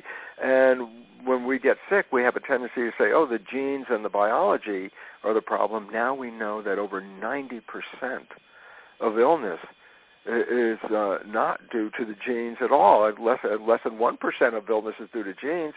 And so where's the illness coming from? And it says the environment, and here's the catch, Nicole, it's not just environment, but our perception of the environment. And I say this becomes very important because the environment, hot, cold outside, directly affects the temperature of the body straight on one to the other. But if there's something going on in your life and you have a vision of it, you have a perception, is this good or is this bad? Is this threatening or is this loving? That's a perception at that moment. And I say, why is it relevant? Because whatever you're seeing is turned into chemistry that goes into the blood, and the blood's the culture medium that controls the genetics and the behavior. So here's the simplest understanding, and it's so profound. It works like this, is that the chemical composition of the blood controls the fate and genetics of the cell. And then I say the brain is the thing that creates the chemistry in the blood. And then I say, yeah, but what chemical should the brain put into the blood? And I say, well, whatever picture is in the mind. And when we were younger, we probably played with something called paint by numbers, where you get a picture with outlines and numbers in it, and you get a set of paints with numbers on each different color, and then you put the colors into the spaces, and then lo and behold, you create this masterpiece of art. And I say, what's interesting, and this is how simple life is. I love how simple it becomes, and it's like this. The mind, brain, and blood relationship is paint by numbers in reverse, meaning you first start with a picture in your mind, and then the brain breaks the picture down into numbers, but instead of paints, the numbers represent neurohormones and growth factors and regulators and immune system controls and all these things. So, in other words, your mind sees a picture, your brain breaks it down into a complement to that picture in regard to nerve secretions, and that then goes into the body and controls the behavior. So what's the point? Your biology is a reflection of what you see going on in the world. And if you change how you see the world, you change your biology and you change your genetics. A wonderful insight, which is mentioned in the book, is Dean Ornish, an internist from San Francisco, has done a lot of wonderful work. He took his prostate cancer patients, split them into two groups. He read the genetic readout of both groups of patients at the start. One group got the regular medical treatment, whatever the drugs and stuff that was, and the other group got no drugs or anything. What they got was lifestyle changes. They learned how to eat a better diet. They learned how to reduce stress. They learned how to meditate. And 90 days after the start of the experiment, they then read the genes of both groups. And the drug gene people, the genes stayed exactly the same as they were. But in the group that did lifestyle change, 500 genes, many of them directly associated with the prostate cancer, changed their function in that 90-day period of what? Just changing lifestyle. So there's the beautiful part about all of this, Nicole, is that we're transitioning in a world where we have been taught to believe we are victims of our heredity. And that when you're a victim, you give up responsibility because you have no control anyway. And also then you give up your savings to anybody who says they're going to help you with your problem. And then I say, and what's happening today? And it turns around, no. If we understand how the mechanism works now, it's how our thoughts and our beliefs in our mind are translated by the biology into the chemistry of our blood, which is then controlling behavior and genetics. And if we know that, just as we just said, then it basically says this: what if you change your behavior? And I go, well, then you change your biology at that point. And all of a sudden it says, oh my goodness, then we are masters of our biology. We're not victims of anything. The only thing we're victims of is the belief that we're victims, and that's wrong. So this is an exciting time, a revolution on the planet, especially when you consider the healthcare crisis, the money, the amount of money that we're spending to bring people to health through a model that says, oh, it's just a broken genes and broken body, and give them some chemistry and they'll come back. And then find out it had nothing to do with that, except for 1%, but it had to do with our lifestyle, our beliefs, our spirituality, our attitudes about life, love, diet, and exercise. There you go. And those are things we can control. And if you understand we can control it, then it says, oh, well, then you don't have to be unhealthy if you don't want to be. because we can change our environment and we can change our perceptions. Which is huge, of course, why you're you and what you're doing. The perceptions, are they as easy to change as you're suggesting?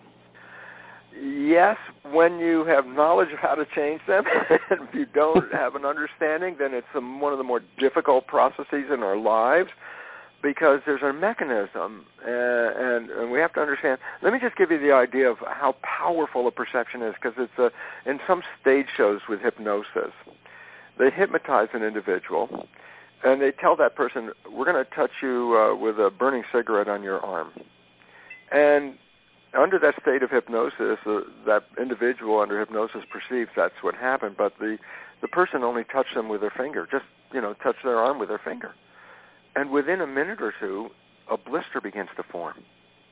And it's like, didn't just form anywhere, formed exactly where the person got touched. And you stop for a second and say, how can you accommodate that? How does you make any sense out of that? Because the logic thing, obviously the skin did not get burned at all.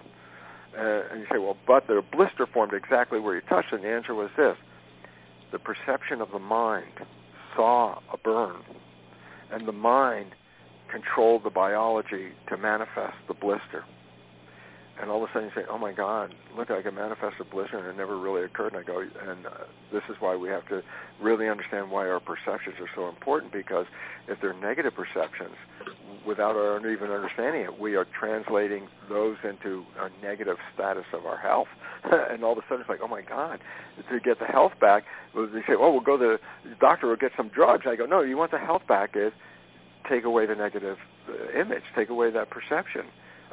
Very simply, I'm sorry I keep talking so much, Nicole, but I'm trying to get this out, how simple this is. When I was learning how to grow cells in tissue culture, one of the first things I learned was that after I put the cells into the culture, the procedure of getting them and then putting them in the culture, I put the dishes in the incubator overnight and come back and look at them in the morning. And my major advisor at the time in teaching me how to do this said, when you come back in the morning, if the cells don't look good, that means they're not healthy looking and they don't look right, don't blame the cells. First, look at the conditions of the culture medium. And why that was relevant was at some point was, I didn't even know it, but years later, that's what the epigenetic science ultimately came to say, was that it's the environment that is manifesting that. So I take a dish of healthy cells, put it in a less than optimum environment, and the cells start to get sick and die. And then if if there was a cell doctor, he'd say, oh, yeah, Bruce, your cells are sick. Well, yeah, we should get a prescription and give them some drugs. And then I go, no. All you have to do is take the cells from the bad environment, move them into the good environment, and they will instantly get healthy again. The point, the cells become a complement to the... Oops. That was weird. Yeah. I got cut off. I'm back. Well, it sounds so simple. We didn't talk about changing, but that's how simple it works. I mean, that's the amazing part. Is like we can imagine all kinds of complexities why my life turned out this way, and if you leave out this first understanding is that your perceptions are creating this unfolding, then we're really lost, because we're trying to figure out how the outside did that to me when we had responsibility at some point.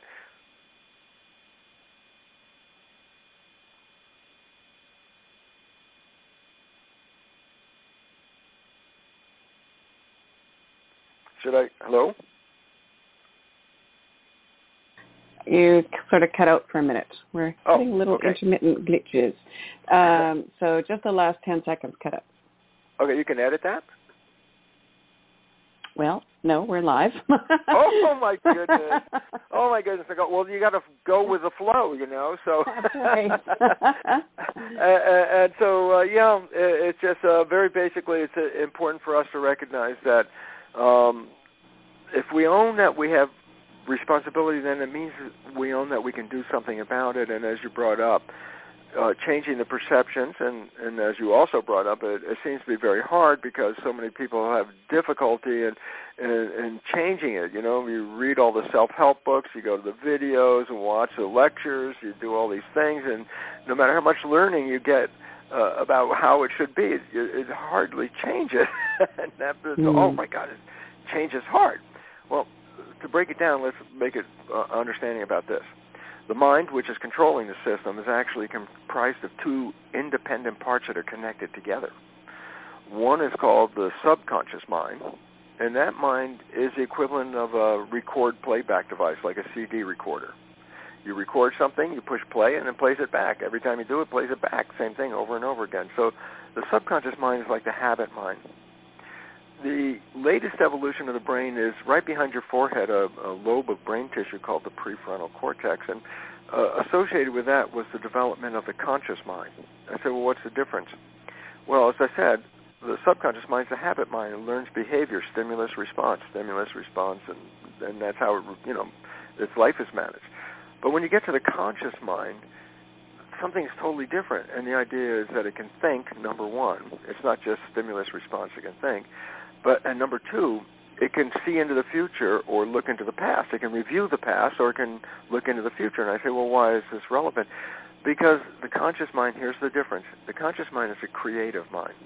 Because I can say, well, what do you want to do on Monday? And it's not Monday yet. You obviously are creating something for Monday, so it's creative. And I go, yes, and here's the interesting part about it. It's the mind that's also connected to you as a personal identity, the connection to your spirituality, your source, who you are, is playing through this mind. So it's you and it's creative. So I say, oh, cool. So I say the conscious mind has your wishes and desires in it. So if I say, what do you want out of your life? You're looking, say, in the future I want X. You're creating an idea. So wishes, desires, aspirations, conscious mind, habits, subconscious mind. Okay, and then I say, okay, here's the difference. The subconscious mind learns in a different way than the conscious mind. The conscious mind, because it's creative, can learn from, as we mentioned, reading a book, going to a lecture, watching a video, just going, aha, and the conscious mind can learn something. I go, well, this is not the same as the subconscious. I go, no, subconscious is a habit mind. And that means this. When you put in a habit, you don't want it to change, especially if it's an important habit like walking, for example. If you learned how to walk, you don't want that to change. So the habit mind is resistant to change, firstly, okay? And it doesn't learn in the same way. It's not creative. It has to learn in a different way. So here's the issue.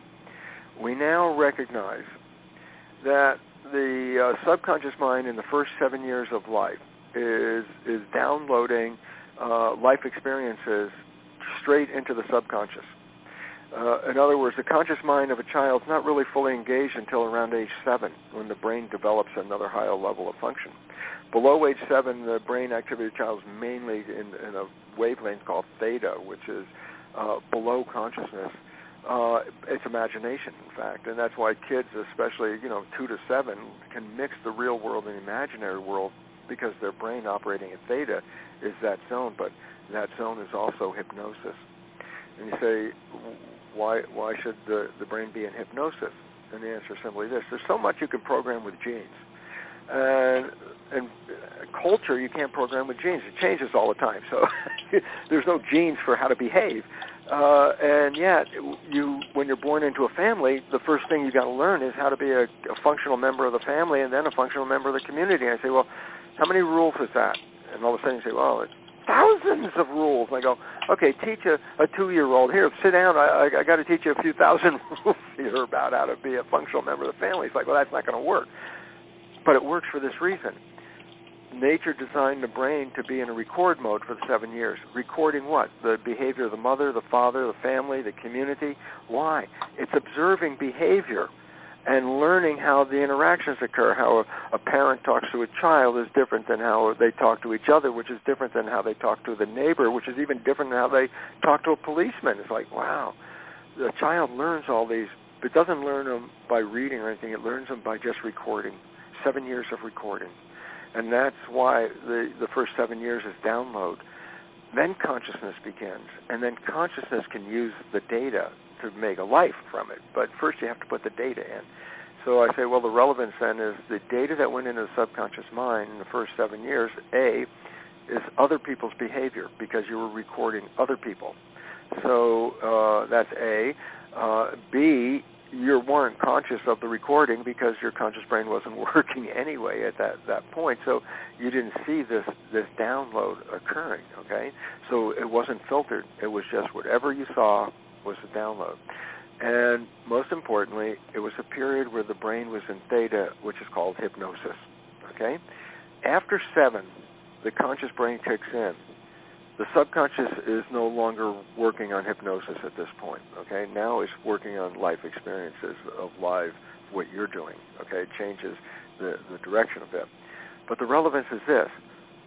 If the subconscious learned in the first 7 years through a process called hypnosis, but after 7 years, it learns in a different way. And what it learns by is repetition, habit. That's what's called the habit mind. So if you want to change a program after you're age 7, you have to make a habit, like an exercise, and you got to repeat that habit, just like learning how to drive a car or learning how to walk. You had to learn. You had to do it every day, repeat it till you got it down. Or the ABCs. How many times did you start A and never could finish until you learned the next couple letters, and then you progress until you could get to Z, and now guess what? Once you learned it, you don't have to do it again. So the nature of repetition is after 7, okay? So I say, well, you want to change the subconscious mind. How do most people try to do it? First big mistake is they attempt to talk to themselves. It's like, oh, you're talking to yourself. Oh, Bruce, don't eat that donut. You know, it's really bad. It's really, don't do that. So I'm talking to myself, don't eat my donut there. And then 10 minutes later, I'm standing there with a donut in my hand going, oh, you didn't listen to me. What's going on here? What the heck are you doing with a donut? And then I go, here's the point. The subconscious mind is a recording device that is recording these habits. It's a machine. There's nobody in there. Point. If you're talking to yourself, then presumably somebody's listening to you. You say, well, who's listening? You say, well, the subconscious is listening. I go, no. You see, subconscious is a machine. There's nobody in there.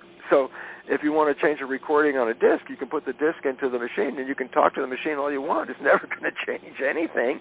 And that's the most frustrating thing, because we can see what we want to change. We know what we want to change. We tell ourselves, and yet it doesn't work. And I say, why? Subconscious mind doesn't learn that way. It learns A, through hypnosis, or B, through repetition.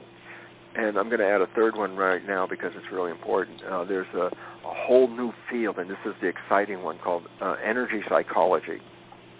And energy psychology is are modalities of changing subconscious programs that rely on super learning processes. And you say, super learning? I go, yeah. Maybe you've seen somebody read a book by moving their finger down the page. As fast as they move the finger down, they read every word on the page, and they flip through a book, and they can read a book in minutes. That's an expression of super learning. I say, what's the point? I say, with some of these modalities, you can change a belief you had your whole life in about 10 or 15 minutes. And it's like, wow, this is pretty exciting. I go, yeah, we've had problems changing beliefs from before. For what reason? Because we thought that the conscious mind, subconscious mind were one and the same. So if the conscious mind became aware of something, of course the subconscious mind should have followed along. Okay, first mistake. No, they're two separate minds. Second, we believe that, one mind can talk to the other mind. I go, okay, false. Because you, the talker, in the conscious mind, is trying to talk to the subconscious when it's just a machine. Nobody's in there. So that's why the failure of that, okay? And then what we have to recognize is in the subconscious mind learns in different ways. As I said, hypnosis, repetition, and now energy psychology. So I say, you want to activate change? Well, there are 3 fundamental ways you can do it. Number 1, in the old days, it was called subliminal tapes. Maybe they're called subliminal CDs now. Basically, you put earphones on as you're going to bed, and you have a tape that gives a relaxation exercise followed by a belief statement you want to download about your life. And what's interesting is you go to sleep, and as you're going from awake to sleep, you pass through theta, the function of the brain of hypnosis. Your conscious mind doesn't hear what the tape is playing. The subconscious is hearing what the tape is playing. So as you have the earphones on at night, and as you're starting to go off to sleep and the conscious mind checks out, the subconscious mind is now hearing a new program repeatedly put in, so it's making a new program, bypassing consciousness.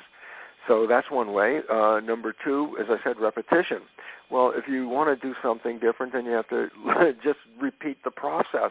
And at first it's a struggle. Why? Because you're trying to create something against an old habit. But the idea of repetition of a new habit creates the new habit. I can remember, I'm old enough to remember before there were seatbelts in the car, and nobody ever drove with seatbelts. Then all of a sudden there was a law, you have to put a seatbelt on. It's like every time I put the belt on, oh my God, I hate this stupid belt, and I would fuss over it all the time. And at some point of doing that for how long, I don't know how long it was, then all of a sudden it was so automatic that I get in the car, I don't even have a discussion about it in my head. I automatically put the seatbelt on before I can drive the car because it's now a habit.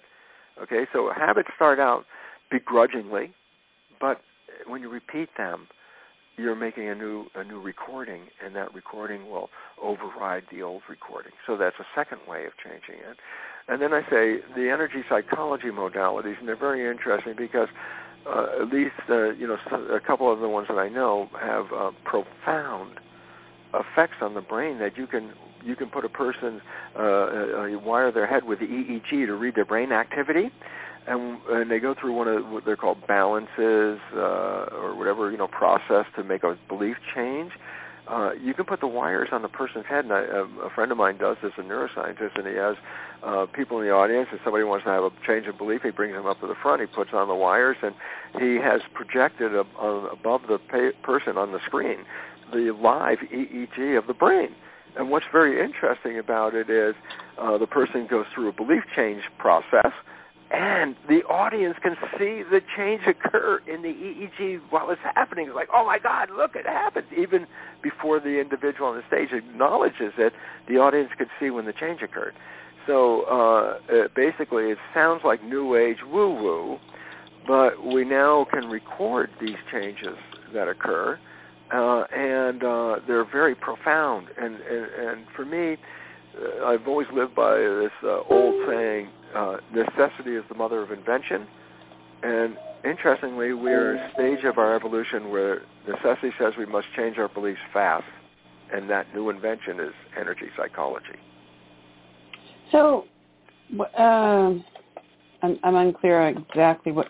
Is it like affirmations and things, or is it something new? No, it's a little deeper than that. It usually involves some processing to engage the superlearning process. I know one very well because for years, I engaged the process in my own life, and if it wasn't for that, I wouldn't have been able to write that book 10 years ago because I had so much trouble with the belief system that I was a conventional research scientist, and you're standing in the community is based on how others view you in the community. And my subconscious mind had a knowledge. I said, if you write this book, you're going to alienate all those people that validate you as a researcher. And so my subconscious mind kept sabotaging writing the book because I saw that this would be a problem. And so I did a belief check, and sure enough, that's what I found that the belief was protecting me from losing my scientific status. And I had to put in a new belief, and that's one of the first times I used this process called Psyche. And I rewrote a new belief about writing the book and getting it done, no problem, and all that. And within the shortest time, within 2 or 3 months after that, the book was done. So it was removing a block that was unconsciously trying to protect me by saying, if you do this, this is bad. and I had to get that block out. And so I tried it, and it was like a 10-minute process or something like that. It was totally amazing. But the idea about it was that, how does this one work? Well, I know because you get into a posture, and it's called the whole brain posture. And you cross your arms and your legs, and why it's important is because from before age 7, when all that learning that the child is downloading, how quickly they can download all kinds of stuff, like a 3-year-old in a family that has 3 different languages running in the family, a 3-year-old will pick out and learn all 3 languages as independent languages. And I say, yeah, but after a child is, let's say, 8 or 9, you try and teach one new language, and all of a sudden you're up against the wall. And you say, well, how does a 3-year-old do it, and the 8 or 9-year-old couldn't do it? And I say, before age 7, our brain's left and right hemispheres work in harmony with each other. After age 7, there's a wave cycle that sometimes during the day you're more in the left brain, and then sometimes during the day you're more in the right brain, and then it goes back to the left brain. It's like a wave going sometimes left, sometimes right, left, right, left, right. And I say, well, this is profoundly important because each hemisphere of the brain is associated with different characteristics. So let's say my left brain is logical and my right brain is emotional.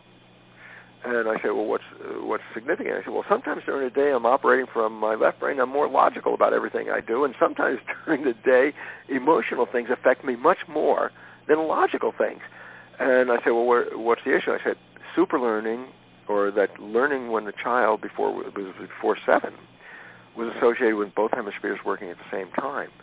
As adults, we have trouble. And the reason is this, because the system is designed to go through the wave of left, and right.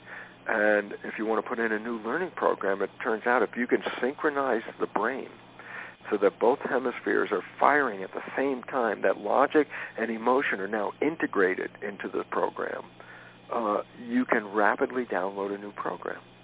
So many of the exercises involve, or the modalities involve similar kinds of exercise or something to do to engage this process. And this is very exciting because, as I said, it's a necessity for us in this stage of our evolution. We're facing some very serious civilization problems right now, and we have to empower ourselves.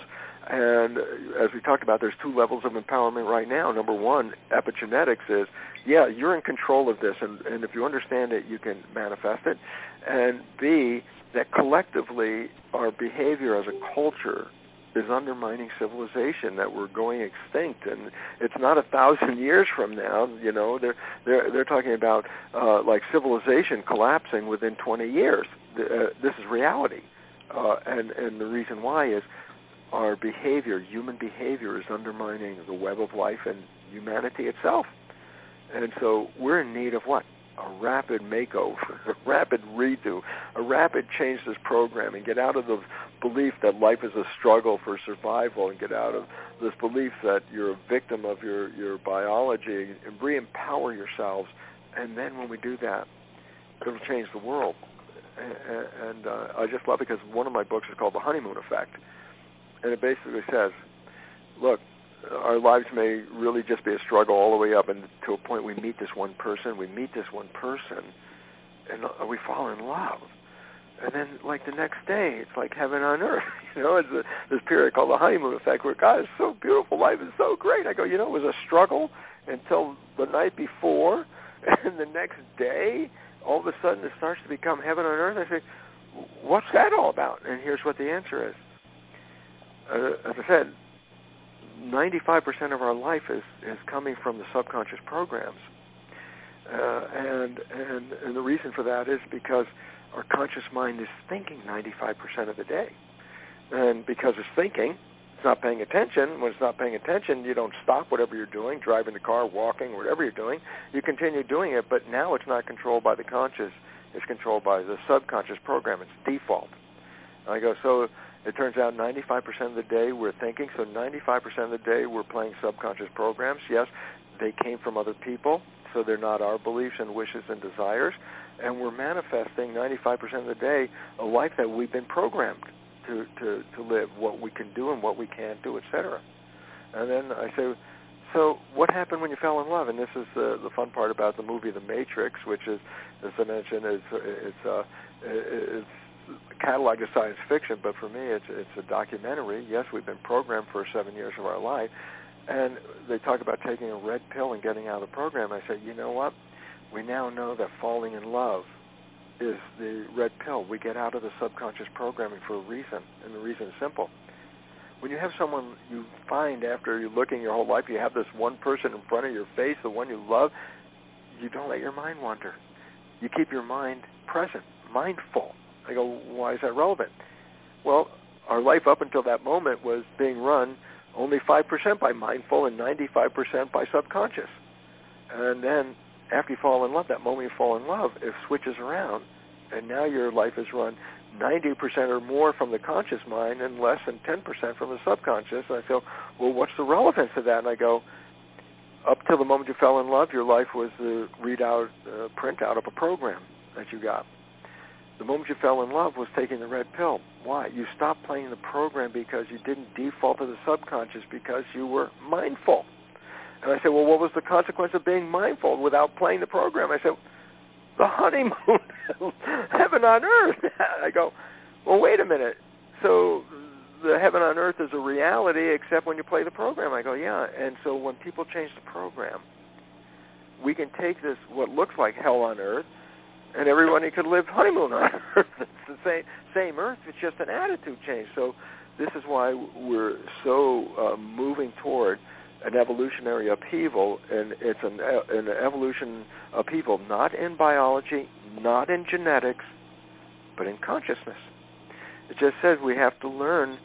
We can get out of the program. We can create new programs, and using the subliminal tapes, using the repetition habit thing, or using energy psychology. These are all ways that you can rewrite any of the programs in your life that you got in the first 7 years that are causing you problems.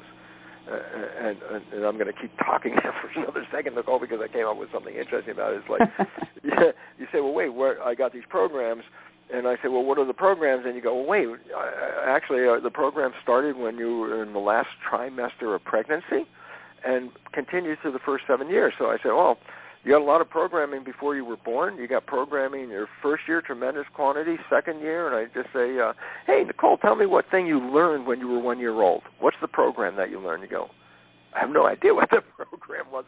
At 1 year old, why? Well, the conscious mind wasn't even really working until around 7 at some point. I mean, it has memories, but it's not conscious memories much. We'll talk about that. But why is it relevant? Because I say, well, what are the programs that you got in your subconscious mind that could be sabotaging your life? You say, well, I don't really know because I wasn't conscious when I got the programs. And then I go, okay, now to make life easy again, our lives are, by definition, 95% coming from the subconscious. So by definition, your life is essentially a printout of your subconscious programs. I said, well, what does that mean? I said, well, look, anything you like that comes easily into your life comes there because you have a program that allows them to be there. In contrast, and this is the one, anything you work hard at, anything you struggle over, anything you put effort into, anything you sweat over, why are you working so hard? The answer? Inevitably, you have a program that doesn't support that conclusion. And I said, well, then why is this? What's the importance of that understanding? I said, good. You don't need a lot of analysis. All you have to do is look at your life and say, what part isn't working? and then just look for the program on that part and change that part. You don't have to go back and say who did what to make the program, when and how did it happen. That just makes it replay again. That just irritates that. That's why you got to have so much Kleenex when you go to the shrink there, It's like, the reality is this. There's an old saying, don't kill the messenger over the message. The point is simply this. The program in your mind is the message. How you got the message, that's totally irrelevant. You're living with the message. So basically deal with the message, and the idea is then don't go backwards in your life. Look at where you are now and make a list and understanding of what are the things that don't come easily to you, that you want. And I say, well, and then I would check a belief about having those things, because there almost inevitably will be a belief that will not support it, and you are sabotaging yourself 95% of the day when those subconscious beliefs are actually playing. Okay, I think I ran that spiel out, Nicole. But I just like to let you go so we can cram as much in there, but you said something that obviously needs to be highlighted and underscored. So we have to get out of this survival victim programming now to avoid a collapse of humanity in about 20 years. Is that what I heard you say? Absolutely. We now know that, and I know the estimates have been longer than reality. The scientists are finding that the things they were predicting are happening faster than their original predictions. And one of them, for example, is, how about this? No saltwater fish in the ocean in 2048. I go, that's not that long from now. It's like, listen, tell your grandchildren there used to be fish in the ocean at one point. No, because we're overfishing and destroying the breeding grounds and polluting the water and all that. It's like it's on its way out. That half the wildlife that was on this planet in 1970 doesn't exist anymore. We lost half the animals on this planet since 1970. Half? Half. It's actually 52%. And yeah, all of this. Why? It turns out human behavior. We're undermining ecosystems. We're pillaging the planet. We're taking all the resources and polluting and destroying. And we think like, oh, we have no effect on it. It's like, no, we are causing, and this is a fact of science. So I'm going to say this is a fact of science. And that is this. We are into what is called the sixth mass extinction of life on this planet. 5 times in the history of this planet, life was thriving, and then some catastrophic thing happened, and 50 to 80% of all the wildlife on the planet disappeared, just, gone. And they attribute things like maybe asteroids or comets hitting the Earth and upsetting the environment, or massive geological activity, volcanoes, earthquakes, and stuff like that. And they say when they're looking at the loss of species today, it is greater and faster than the loss of species in the previous mass extinction. And we're at a level now where it's now mass extinction approaching, because the organisms are getting lost. As I said, 52% of the animals are gone. And so all of a sudden it really says is that we are in a process called the sixth mass extinction of life. And yet science, as I said, knows what the cause is. It's human behavior. And then all of a sudden it says, well, if you want to stop the sixth mass extinction, then we must stop human behavior the way it's working, because it's destructive of not just the humans, but of the planet in which we live. And we're destroying ourselves and the planet. So we see all these crises, and to me this is very important. You look at the crises. There's economic crisis, we have a healthcare crisis, we have government crises here, climate change crisis here, and you start to make a list of them, and you go, wow. And I go, you see what the illusion is that these are all separate things, and the fact is, no, they're all connected to one thing, and that is us, and that's connected to the sixth mass extinction.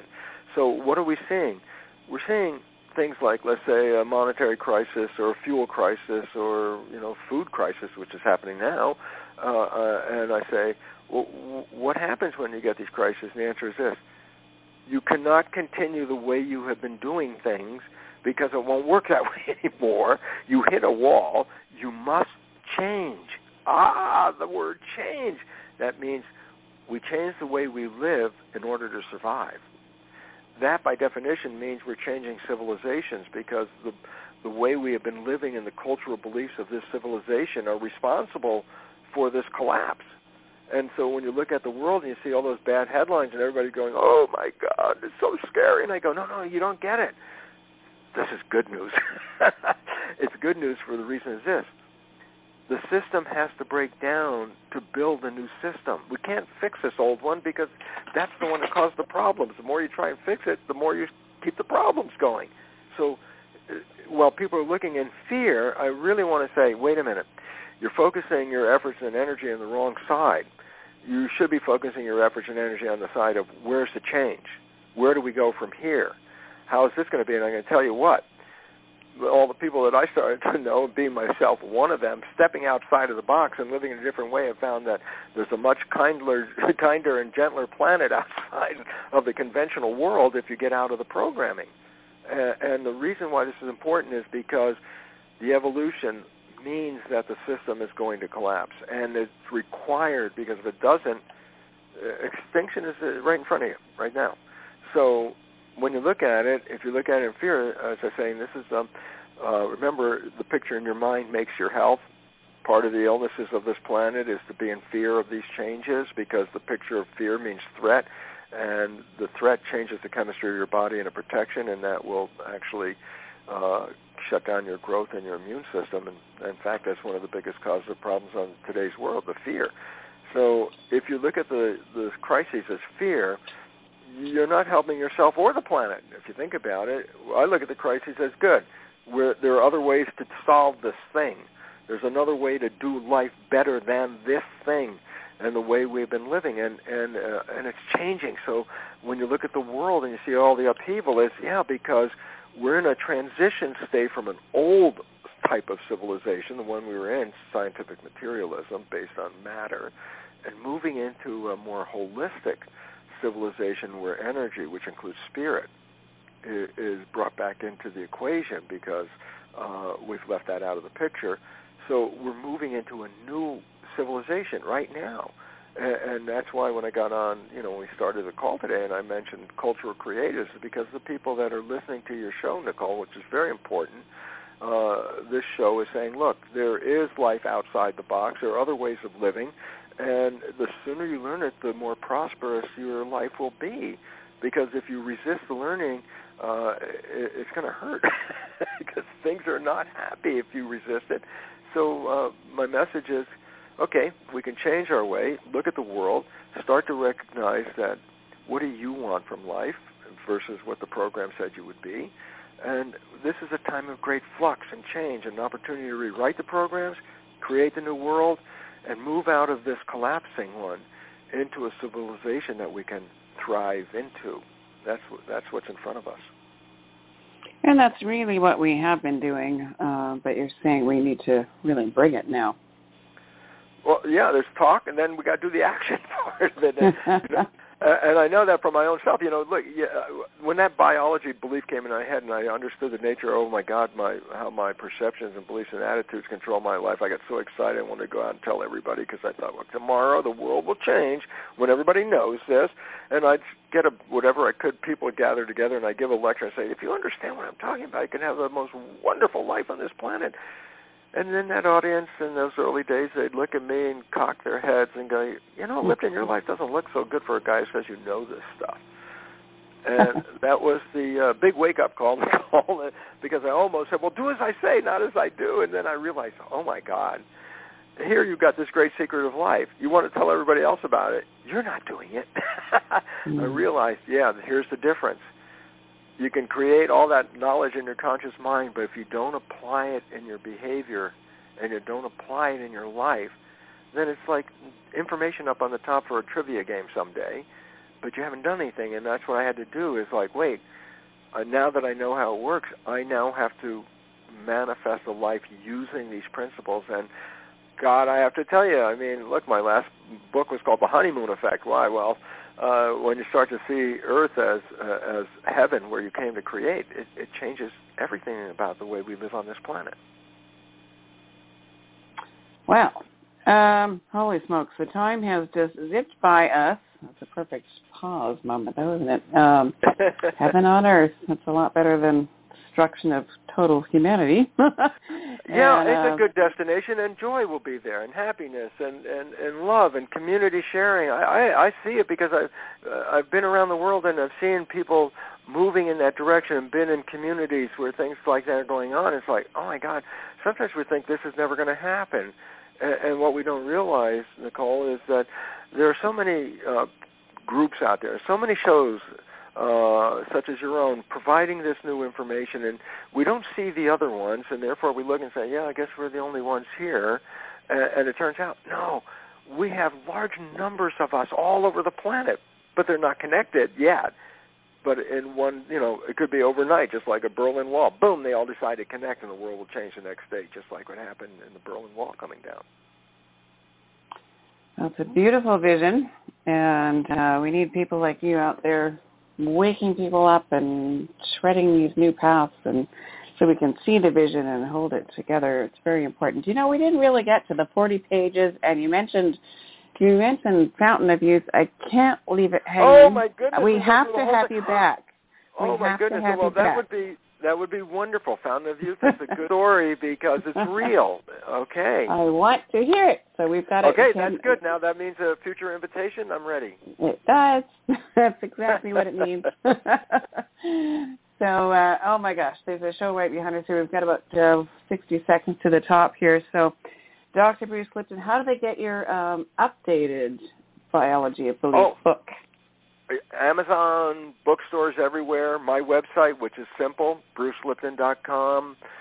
Most any bookstore should have it, and I really hope people take a look at it because it's a book of knowledge of self, and knowledge is power. Therefore, Biology of Belief is knowledge of self-empowerment, and that's what it really is, a tool, knowledge to change your life.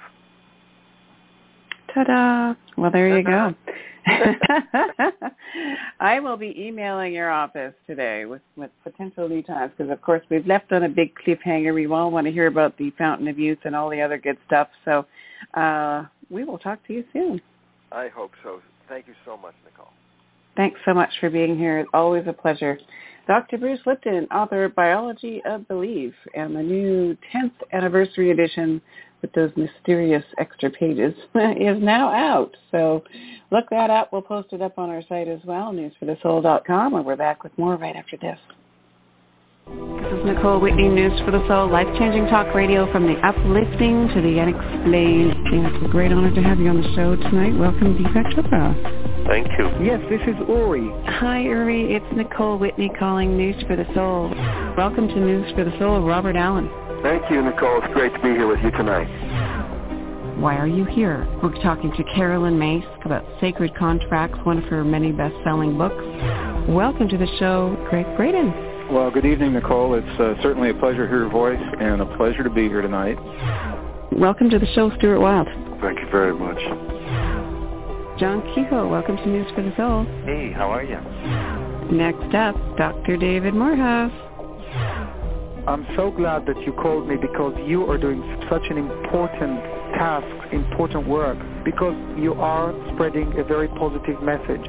I was really moved by last week's show because we made a commitment to a worldwide event to try to change consciousness. I'm feeling enormous energy around this show, just enormous. I really have to hand it to you, Nicole. You've created sort of a niche of amazing connections that just like the angels and the devatas that are like attracted to News for the Soul is amazing. And we love News for the Soul. Hello, everybody. This is Daniel Brinkley. Welcome to the Hearts and Minds of Informant. This is News for the Soul. I mean, that was weird. I don't think about Art Bell every day. Well, wait. I passed at 10:30 in the morning, so you don't ever know. It was in the afternoon, and he popped in here. It was mid-afternoon time. Well, then he wasn't alive then. Right. So, here's Art. He punched in on the chat room on the day he died. I said, well, that doesn't really mean that he was really alive. I was thinking that of all the people out there who would find a way to... Oh, he'll do it. He'll come back. He'll do it. He'll find a way. He said, let's go get the mail. And he had bought him a Grand Am Trans Am, 400 horsepower, 4-speed, when it was brand new. And we went and got the mail at 142 miles an hour. And that was that joy. Art was about art. Art's ability to openly, consciously explore realities based on the credibility of the research he had done on the person that's on the air. This is how he was. There was no casualness about it. He was ready. And he was worried. He was worried about this drought he had seen and that people were going through. And he went on the radio and he decided that he was going to try to use the power of prayer because it had been something we had talked about, and what were those possibilities? Because we would talk about it. He'd hear a show that he thought was important, and there was me. There was to me and two other people that he would talk to about it. And so he decided he was going to get all of the coast-to-coast people. There's probably 15 million people that would listen to the show, so 13 million people that would listen to the show. And so Art set up prayer. He set up a prayer for rain, and it started raining the next day. I remember. And it rained like for 5 or 6 days, okay? That was my favorite one because all of a sudden I was calling him Art God, but he had nowhere to go, Nicole. I remember that consciousness experiment with the Joe, and it was interesting how he explored that afterwards because he became afraid that it wasn't supposed to be. It scared the crap out of him. I know. It scared the crap out of him. I had to listen to it for like a week, and he has to come off his high horse. I was in such pain in that brain surgery thing in 97. Nicole, that was like, oh my God. When I blew my brain out in subdural hematomas and I was crushing, Art got people to pray for me, and I never knew this until later. But at about 2 o'clock one morning, or like 3 o'clock one morning, when I couldn't take it anymore, the room cleared. This is in the hospital bed. The room cleared. There was no noise or any of that. And knowing that I thought I was going to die from it, the brain surgery, because you'd have to do open heart surgery and brain surgery at the same time, and there was no way I could make it through it. So Art got people to pray, and I know the moments because I could organize my life. I could get away from the pain, and I could organize my life, and that went on for like 3 or 4 hours before it all came back, the pain came back. And it was at the exact same time that Art had gone on the air.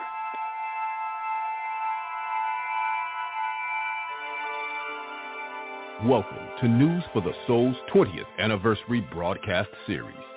News for the Soul, the longest running spiritual empowerment and exploration broadcast in North America, started its 21st year in January 2018, and we're just getting warmed up. It's time to take it to the next level, exploring the edge of human consciousness and possibility on planet Earth in our 21st year with founder and journalist Nicole Marie Whitney at the helm. What's really real and what's really possible? That is what we want to know. So if you're ready to find out together, get ready for life-changing talk radio. From the uplifting to the unexplained, Platinum Edition, here is News for the Soul.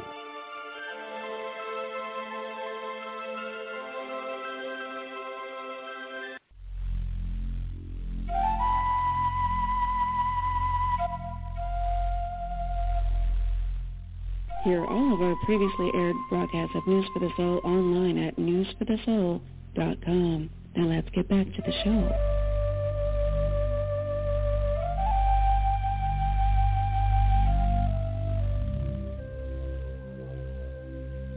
And we are live. It is Saturday, April 21st, 2018, and very, very special guest with me today, my original co-host in the first 2 years of being on-air radio, transitioning out of positive news, newspapers, etc., the one and only Dannion Brinkley. We're going to get him started in a moment. I'm just going to remind you, first of all, Dannion, Saved by the Light, At Peace in the Light, Secrets of the Light. It's been a while since I've talked to him, so there may be more titles after that.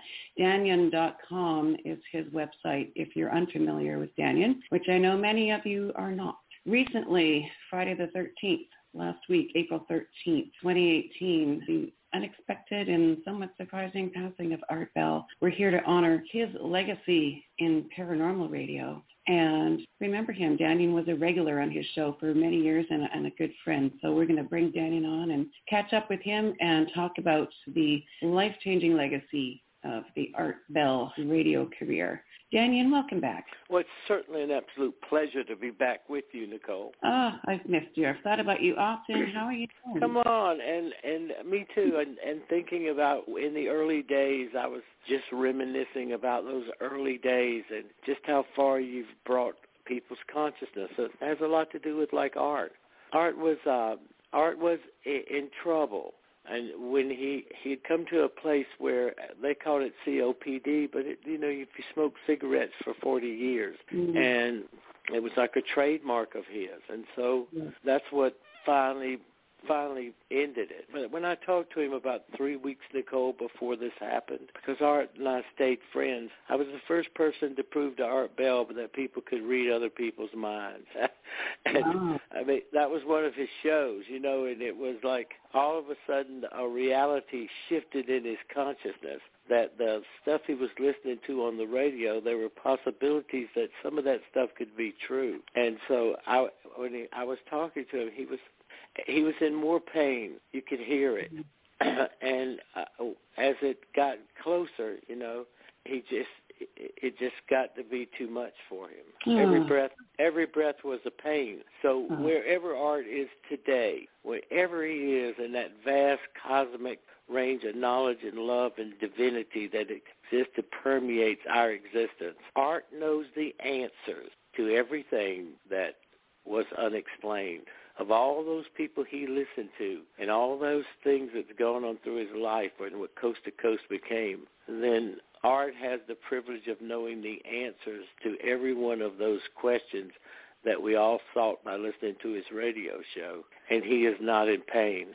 I mean, I was just going to share with you, Daniel, that on Friday the 13th, the day he passed, he actually popped into my consciousness unexpectedly. And I found out later that was the day he passed. So I know that we were meant to do this tribute show today. Yeah, he might not have. He might have popped in on that and wasn't even here. See, this is the fun part about Art. Think about it, Nicole. Art knows it all, and Art was brilliant. He was as great a radio personality as ever. I mean, his skill set and his ability to listen and to take apart and dissect the conversation, because he never believed anything. And that's what made him. And he kept that moniker as he explored. And he would go into, if you're Satan, call me. I can remember that show. The devil, or then he would have fundamentalists on. He'd have a bunch of fundamentalists on, Nicole, and then he would get a bunch of swamis, and he would just start and stir it up. If you're a time traveler from the future, if you're interdimensional, I remember. Yeah, or if you're just crazy, okay? I mean, it was so good, and he had these little perks about him. I mean, most people, he was a pool shark. I mean, he could shoot serious pool. I mean, serious, okay? And he was a practical joker. And people never saw that personality, that place where it was just Art Bell.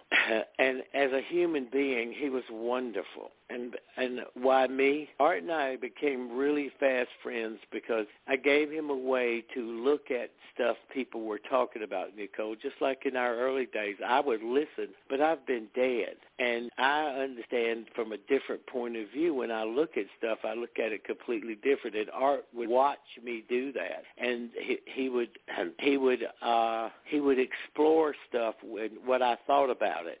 Not that it was right or wrong. It's just what my opinion of it was as I would look at it. And he was so funny, and as the years would pass, we would talk about issues and global and prophecy and, the things that were unfolding. Because when Mona passed, and Mona was a soul, she was that place that had changed him into who and what Coast to Coast became. Behind every great man, there's a great woman. And she was the perfect blend for him. And he was watching the changes because he had a really good mind, and he did his homework. He called his own guest. Think of a parallel of someone that I'm on the phone with right now that is the same.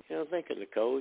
When you look at the people who felt and saw the truth, and they've evolved. They've evolved in a course of action of of multiple possible realities, that we as dynamic spiritual beings living in this dimensional reality, practicing being gods. This is the place where you come to practice be a god, and you have a right to form an opinion of it, even if it wasn't true. Okay, that's the freedom of this dimension, because in the other dimensional realities, based on the restrictions that apply to enter that reality, then the fact of whether it was right or wrong is not an issue. What exactly happens based on the divine law and the cursive law, whatever happens, these are the rules by which it operates by, and you don't have that fact that you can be wrong and think you're right.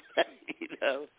When did you first meet Art, or when was the first time you talked to him? All right, so Art was going from politics. He was a good political analysis. He was really good at that, and he was transitioning into from talk radio politics, like you know, Hannity shows, and he started looking at all the issues that's going on around us and that no one talked about. So I think I was on Art's show. It had to be 94. Wow. It had to be 94, and I probably did the show 4 or 5 times a year, you know.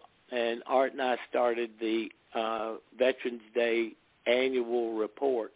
That was 19 years ago. I created the Twilight Brigade, and from the Twilight Brigade, Art was a veteran, you know, NOM-era veteran. And so you have that commonality in that conversation.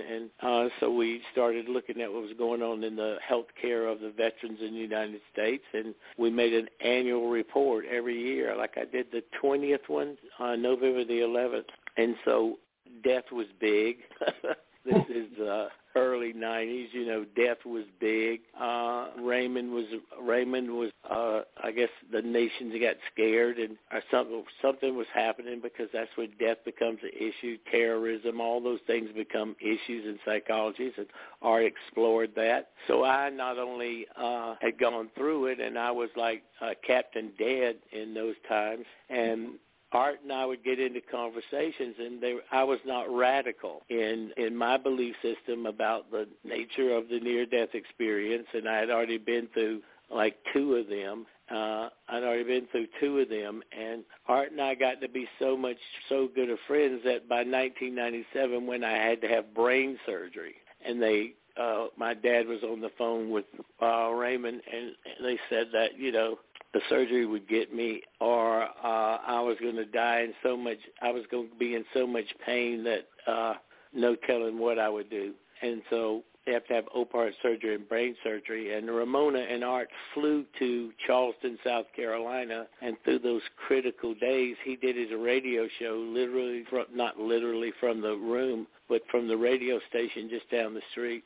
And that's how good of friends that we evolved into, because spirituality is not an elusive subject to me. You know, the nature of the spirituality of who we are as spiritual beings operating in this framework, it's not like I'm on some fervent mission.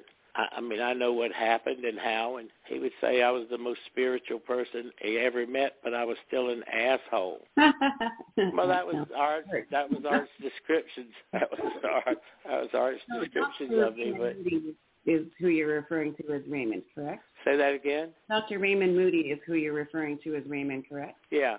Dr. Raymond Moody. What happens in the I was just going to ask you, I remember we always used to say to callers when they would call in and wanting to connect with their loved ones that had passed, we always used to talk about lighting a candle and then remembering and talking about your favorite moments with them. That would be really awesome to do that today. Well, if you want them to come back and visit you, you know, I know how much fun Art is having. And I know he's staying close. He's not going to let go. He will not let go. And this is me theorizing. This is not something I know as a fact about Raymond, but knowing Raymond and knowing those dimensional levels of consciousness, which, like, you know, Nicole, I don't think there's many people who know more about those levels, those early 4 or 5 levels, than me. You know, I study it, so I know what Raymond's doing. And he has a 11-year-old and a 2-year-old, and he was 72. And what you were talking about was that he punched in on the chat room on the day he died. I said, well, that doesn't really mean that he was really alive. You know, I was thinking that of all the people out there who would find a way to... Oh, he'll do it. He'll come back. He'll do it. He'll find a way. I have a little doubt about it. I mean, that's why I say that's why I'm on the day of. I mean, that was weird. I don't think about Art Bell every day. Well, wait. I passed at 10:30 in the morning, so you don't ever know. It was in the afternoon, and he popped in here. It was mid-afternoon. Well, then he wasn't alive then. Right. So, you know, here's Art. But this is me understanding Art, Nicole. He knows and heard it all. You know, all that stuff that we all anticipate and stuff. And I'm not sad because I knew the pain he was in, and I know the way home. And I wasn't sad. I went to the funeral, you know, because they wanted to keep it closed, and they blocked the media and all that stuff. But I went to the funeral, and I surveyed and looked to see how it could be of service to Aaron, you know, and anybody else it could talk to. And Whitley spoke, and then I told this story about Art. When Art went through a crisis about his son, I knew about it, you know, and I knew about it intuitively, and I came to see Art and that kind of friendship because I not only could sense and knew so much more about it than anybody was saying. It was amazing to him, but it was a place where Art could settle in and understand that there is a very patterned nature of the spiritual dimensions or the ethereal dimensions or the quantum dimensions that exist. So I would say that Art would sense, once he lifted out, he would sense and feel that range, and he would be able to slow his frequency down because he understands radios. He's a shortwave man. He built his own systems, so he would understand the dynamics of the science of the art form, where you slow your frequency down, you set a certain harmonic, and then that harmonic is how you dimensionally move, while you do certain, that's what, breath exercises and all that, and he would know that. So he would find a way. But where Art was at, where he was, is he was being a dad, because he felt like he'd blown it so much in the early years about going with his other kids, because it was the nature of Art to be able to communicate worldwide and to explore using shortwave radio, ham operator. So he would understand frequency dynamics, and he would understand those kinds of stuff to move. But in the early moments, and even if you are leaving a beautiful wife and someone that's been great for him and him great for her, and a couple of little kids, and the comfort of where he was in his life, he would be focused on that more than he would be focused on trying to communicate with any of us. But I have no doubt that Art Bell will be heard from again. What are your favorite memories of, well, let's say being on the air with Art? Well, let me tell you one of my favorite memories of Art off the air. Okay. Okay, so I come up, he calls me, and he says he wants to come up. I said, okay. So I came up, and we were talking, and, you know, the things that had come on, because if you knew Art Bell, you had to watch Somewhere in Time so he could look at Jane Seymour, and he loved the plot of Somewhere in Time. And if you knew Art Bell, you always had to go to that Montauk place in Michigan, okay, where it was filmed, and that was it. I mean, but I came up, and he had gotten him. I mean, we come up in the same time, the muscle cars, you know, the stuff that old guys can talk about. And he said, let's go get the mail. And he had bought him a Grand Am Trans Am, 400 horsepower, okay, 4-speed, when it was brand new. And we went and got the mail at 142 miles an hour.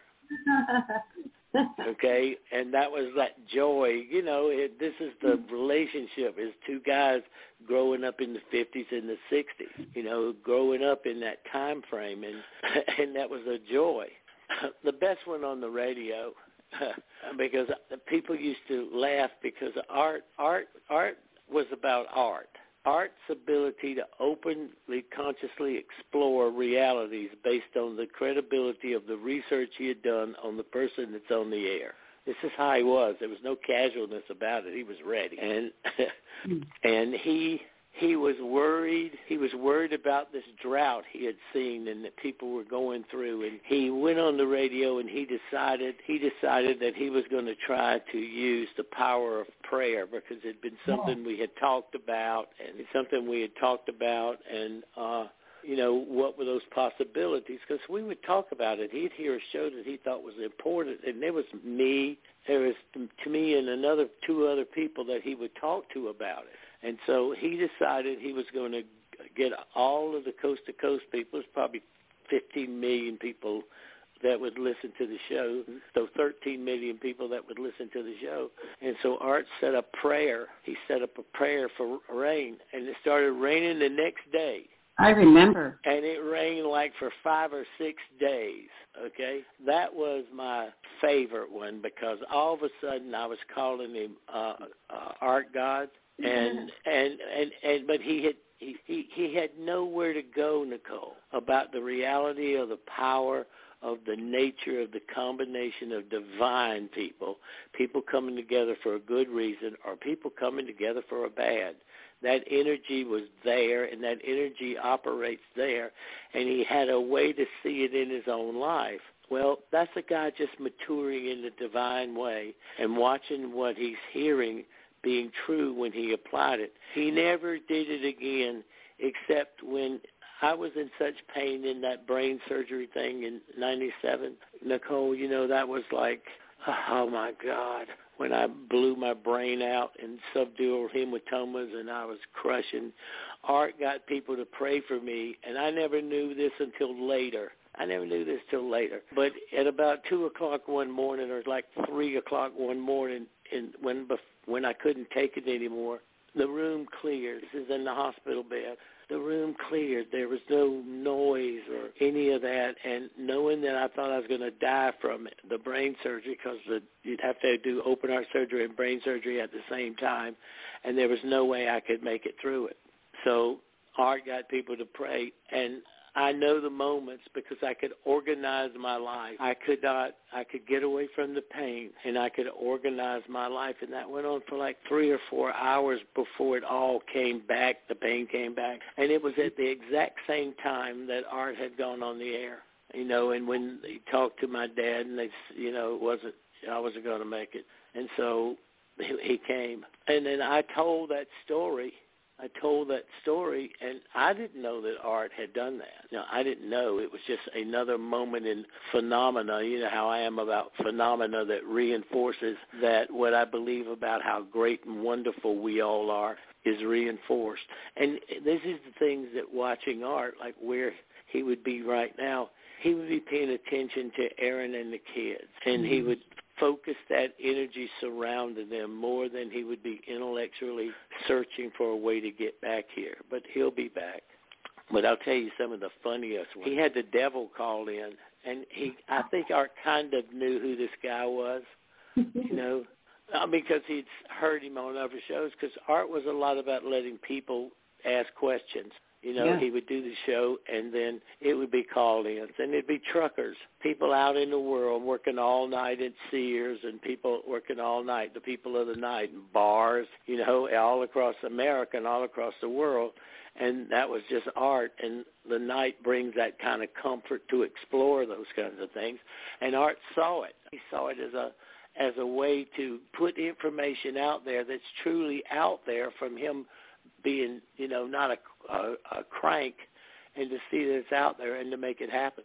I remember that consciousness experiment with the Joe, and it was interesting how he explored that afterwards, because he became afraid that it wasn't supposed to. It scared the crap out of him.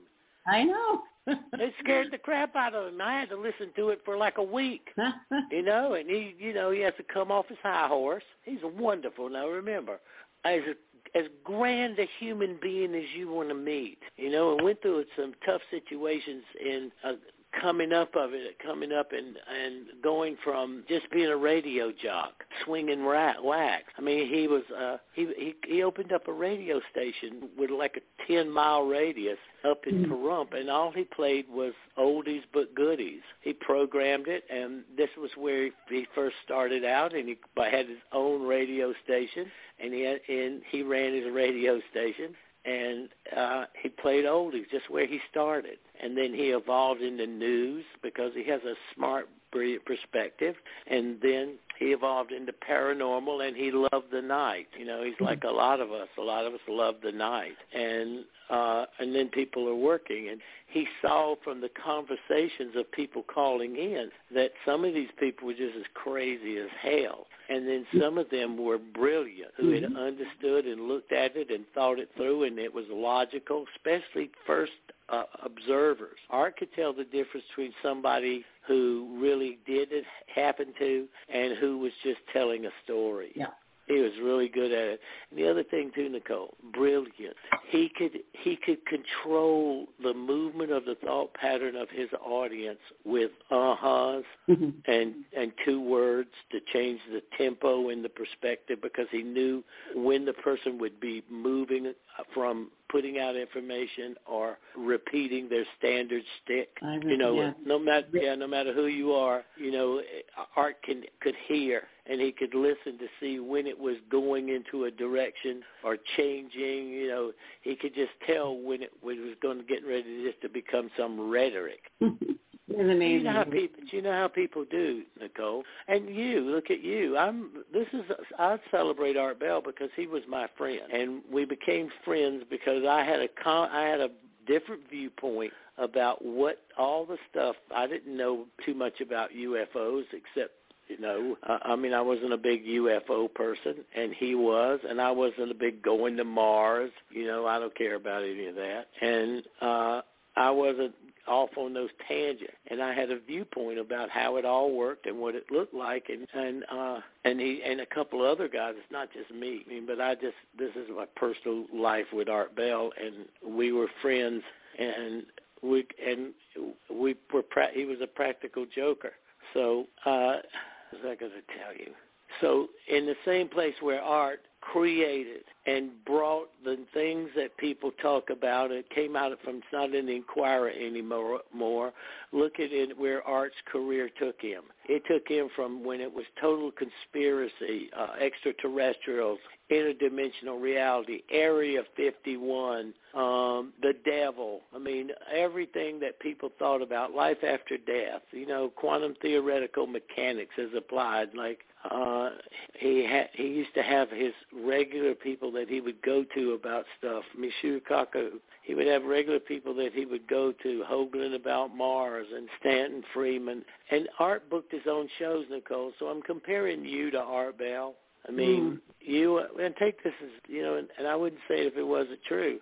I've known you since you were a little girl. And Art booked his own people. Yeah. Even when it went syndicated, when it went to 530 stations, okay, and then it was bounced, he would send it out by shortwave, so people anywhere in the world that was a ham operator could get his show. And he created that movement. Think about it. And look at where you are, Nicole. Come on, you held on to that dream, and I was there when you were dreaming it, and you held on to the dream, and look what you're doing. You were there 20 years ago. No, you was a little girl with beautiful children, and you had a dream, and the world was moving from paper, and people didn't want to read; they wanted to watch and hear. You know, people do not want to read. It's a characteristic of people who are studying or a certain personality, but people have evolved. Yeah. They don't want to read it. They want to read it, but they want to hear it. They want to feel the story. What people haven't observed in the last 25 years, I'd say the last since 2012, but the 30 years span right in here. The evolution of consciousness, you can see it came digitally. Art foresaw all this. He was a ham operator. He was at 13. He built his own set that was communicating worldwide, and he was talking to people all over the world. But he saw that the medium of radio and how it was going to be. And so people want to participate. People want to hear that person's voice. They want to participate in it and interact in it, and this was Art's model. Well, it's you too. I remember the art is inspirational to you because look at who you are. You're pioneering a level of consciousness that through the years with Art, be it on the radio, he saw things come true, things that he saw that people were talking about and saying, especially Hoagland, Richard and Mars and what we're the big UFO stuff now, okay, because, those things like where Corey Good is and where and Wilcox, where David is, and looking at that part. Art would have loved this. Art would have loved it. That's what I loved about him is the authentic journey of seeking that he seems to be on, as opposed to, like you say, having a belief system and limited viewpoint. I was riveted because he just seemed to be really just wanting to know what was real. And you heard from our new intro, that's really been my thing too, is what's really real and what's really possible. But we had a different approach, obviously. But you had the feminine nature, and you're not. I've only seen you mad twice, and oh God! But you know how I am. I just love it. If it's not my fault, I just love it. But I'm proud. I'm proud, and Art would be proud. Here's what Art was doing, because Art, when people don't pay much attention to the December the 21st, 2012, and the Mayan calendar. The only people who thought the end of time was coming and at the end of the Maya calendar was white people. Nobody else thought that, It's just some hoodoo because the Mayan calendar counts backwards. It's cyclic. It goes backwards. So Art knew from, this is another conversation he and I had, but he had it with a couple other people. But I'm a big Maya junkie. How you know that? I have seen every ruin of every Mayan. I'm a pre-classic guy.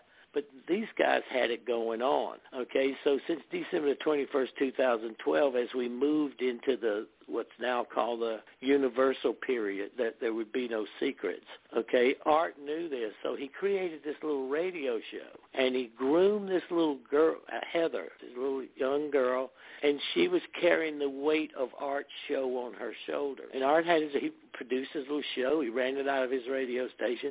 And here's what Art was trying to get her to do in the last 3 months. In all that pain of breathing, right? He's got to put oxygen on. He's got, you can't smoke cigarettes for 40 years and not have a few problems. And he wanted her to go. He wanted her to go on Area 54 and broadcast live. And he would set up the remote at the station because Groom Lake is just down the street. And she said, Art, I could get put in jail. He said, I'll come bail you out. Now this is Art. He sees the power of women in the calendar.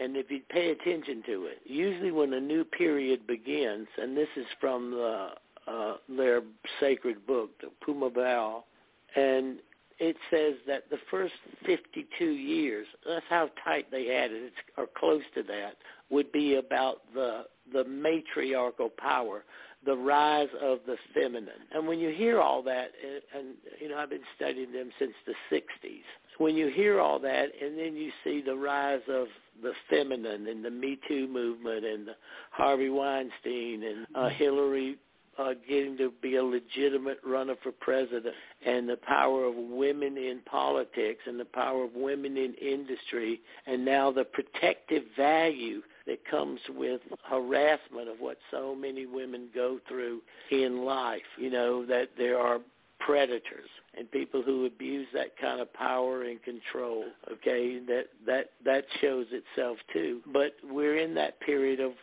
women, and he didn't want another guy. And the other thing that Art told me, he said, Daniel, new kids discover old stuff. And it becomes amazing to them what I heard about and what we've talked about and and he had his circle of friends and what we talked about. I see it unfolding. So here's Art. Art lived on the radio every night to see a transition from maybe it was a possibility or you were crazy to believe that there was extraterrestrials. So here's another fun night with Art. Am I boring? Is this boring? Art was never boring. You have never been boring a day in your life. You mentioned earlier about getting mad, and I was remembering that one time when he was setting up something with Kreskin. Do you remember that whole fiasco?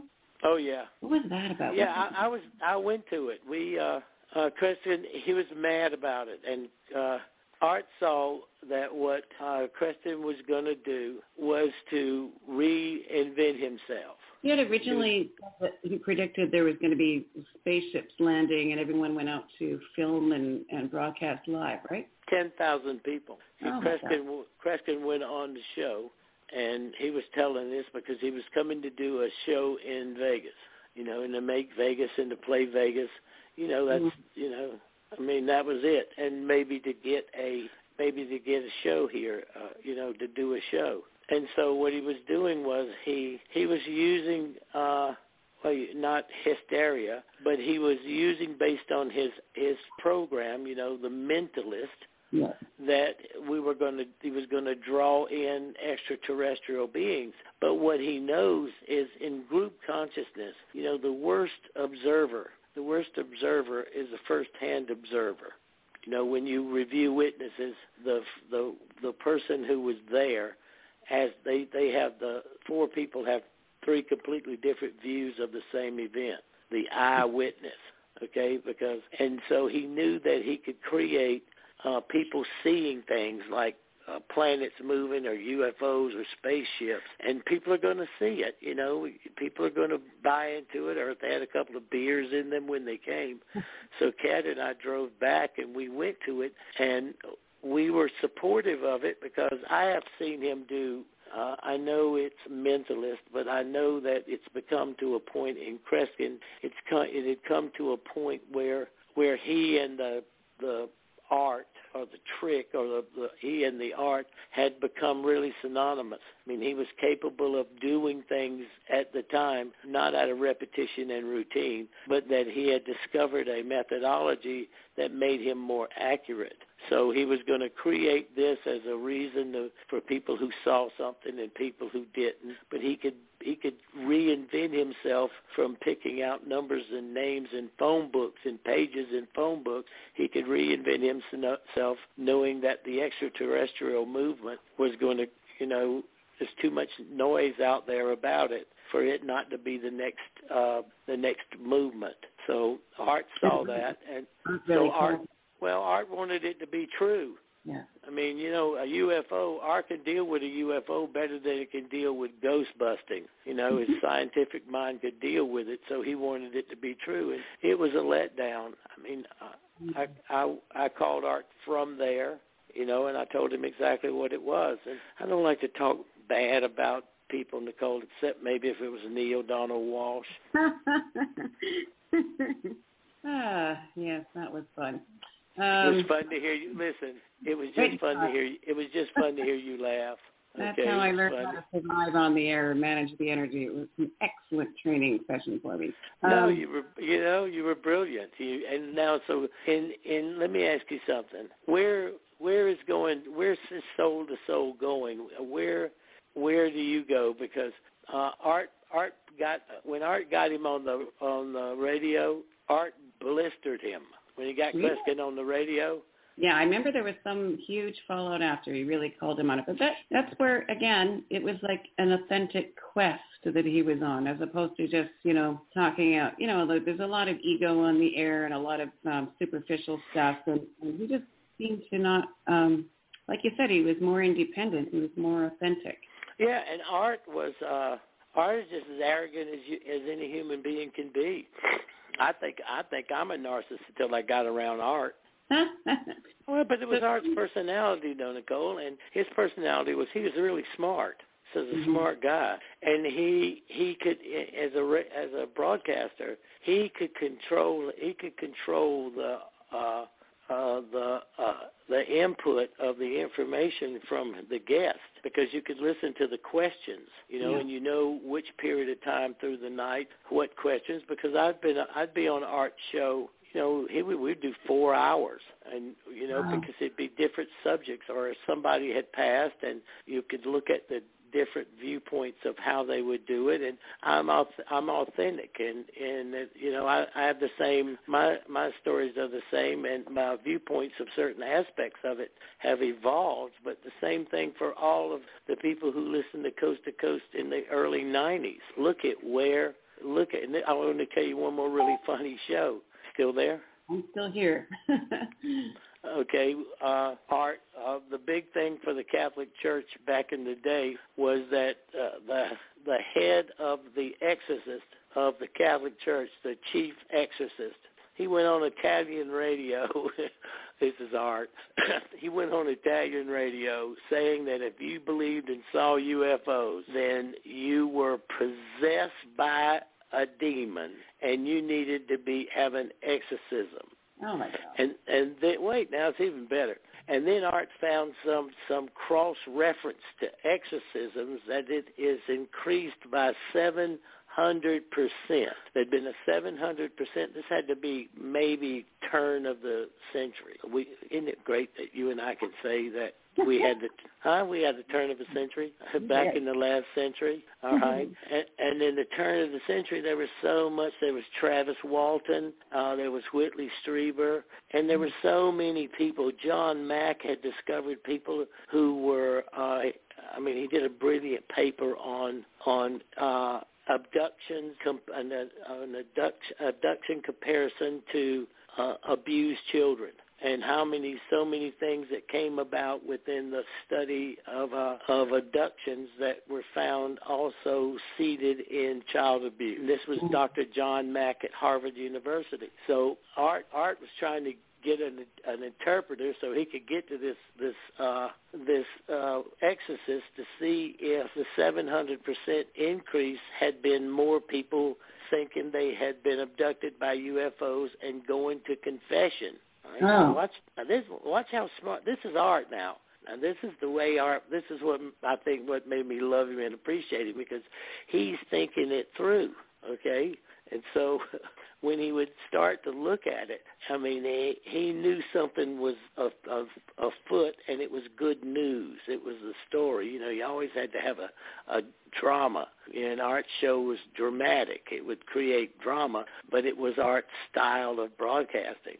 And then came the day, okay, he called me.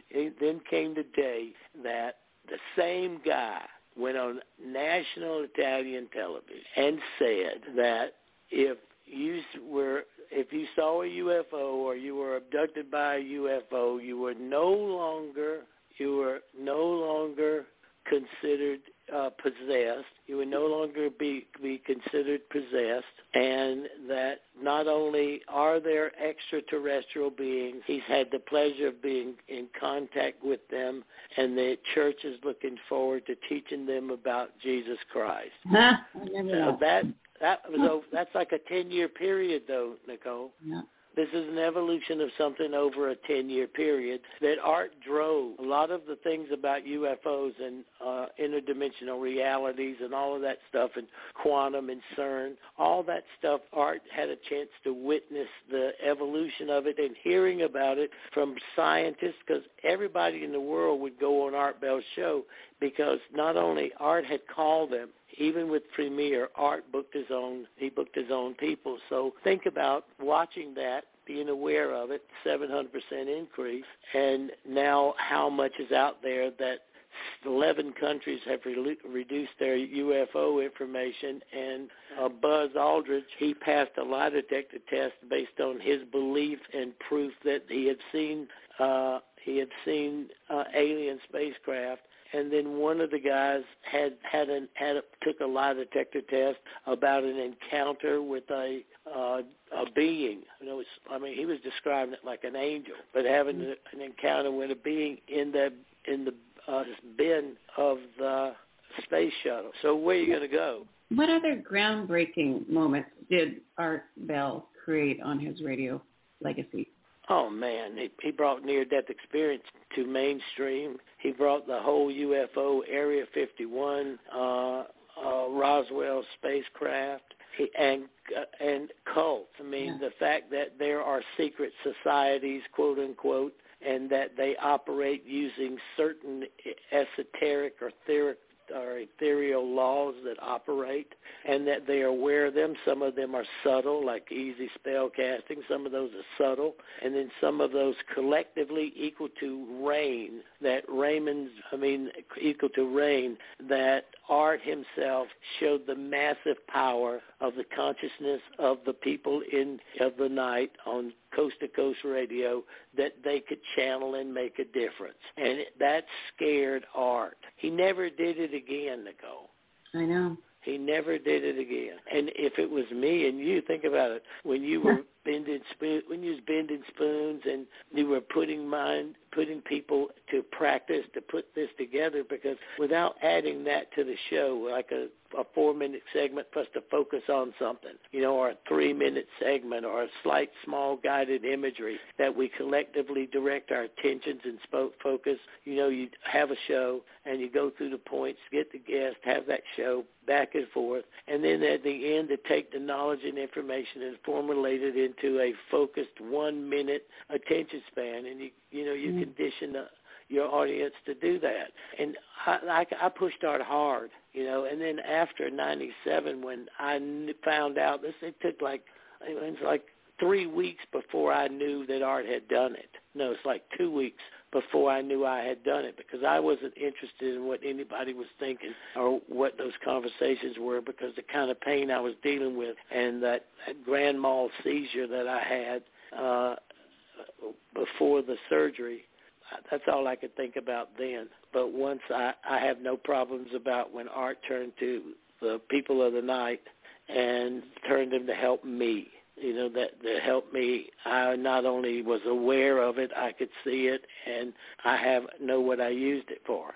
So take each show at the end of the show, and I was trying to evolve him to this with Heather, the little girl that's trying to fill Art's shoes. Glad it's not you. That's one question I have, is that there's got to be somewhere where someone's archived all of this amazing radio. Is there somewhere that you know of where people can access the archives of Art Bell? Yeah, they're doing it now. I think it comes off of George Norrie. I think it comes off of Coast to Coast, because it was always his Somewhere in Time, and all shows in the transition place from Art to George. There was a lot of unstableness. Yeah. Art, it was time, but Art didn't want to quit, and you can't quit. It's like you love what you do because you're bringing hearts together, bringing minds together, empowering people. I remember all of those little things that as you were growing and going through what you were doing, that you were really putting out as a part of trying to prove.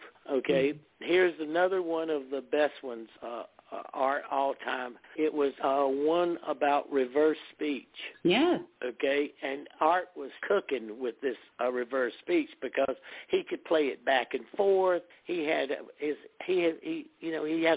studio with everything in the world, communications worldwide, built at his home in Pahrump. So he could communicate worldwide, digitally, anyway as the equipment evolved. He built his own radio station. This is the Art, the mind, and the solderer. He built his own radio station. He built the tower, the transmitters. He did all of that. And so when it got to reverse speech, he loved it. I told him that I was on Nicole Whitney. I said, Art, I was on Nicole Whitney, and they weren't going to do reverse speech. And I said, we did reverse speech on me, and it was all the thing it was about was sex. I remember that.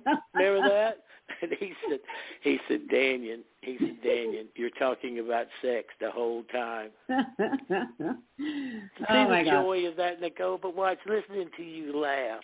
That I can take a celebration of Art Bell, and I get a chance to talk to you, and watching that you are the same. I mean, you have that kind of drive to create and make the world a better place, and everybody who listens or who doesn't listen, everybody who listens should tell at least 3 other people who don't listen to listen, because I was there from the very beginning. Damn, I'm old, Nicole. And you're also doing the same thing, relieving the fear around death for people and doing the hospice work. How's that going? Well, the Twilight Brigade, became one of the largest end-of-life care volunteer programs in the history of America. I've been in the same offices in the West Los Angeles VA, the largest hospital in the VA system, for 21 years. I've been a hospice volunteer with an office in the VA for 21 years.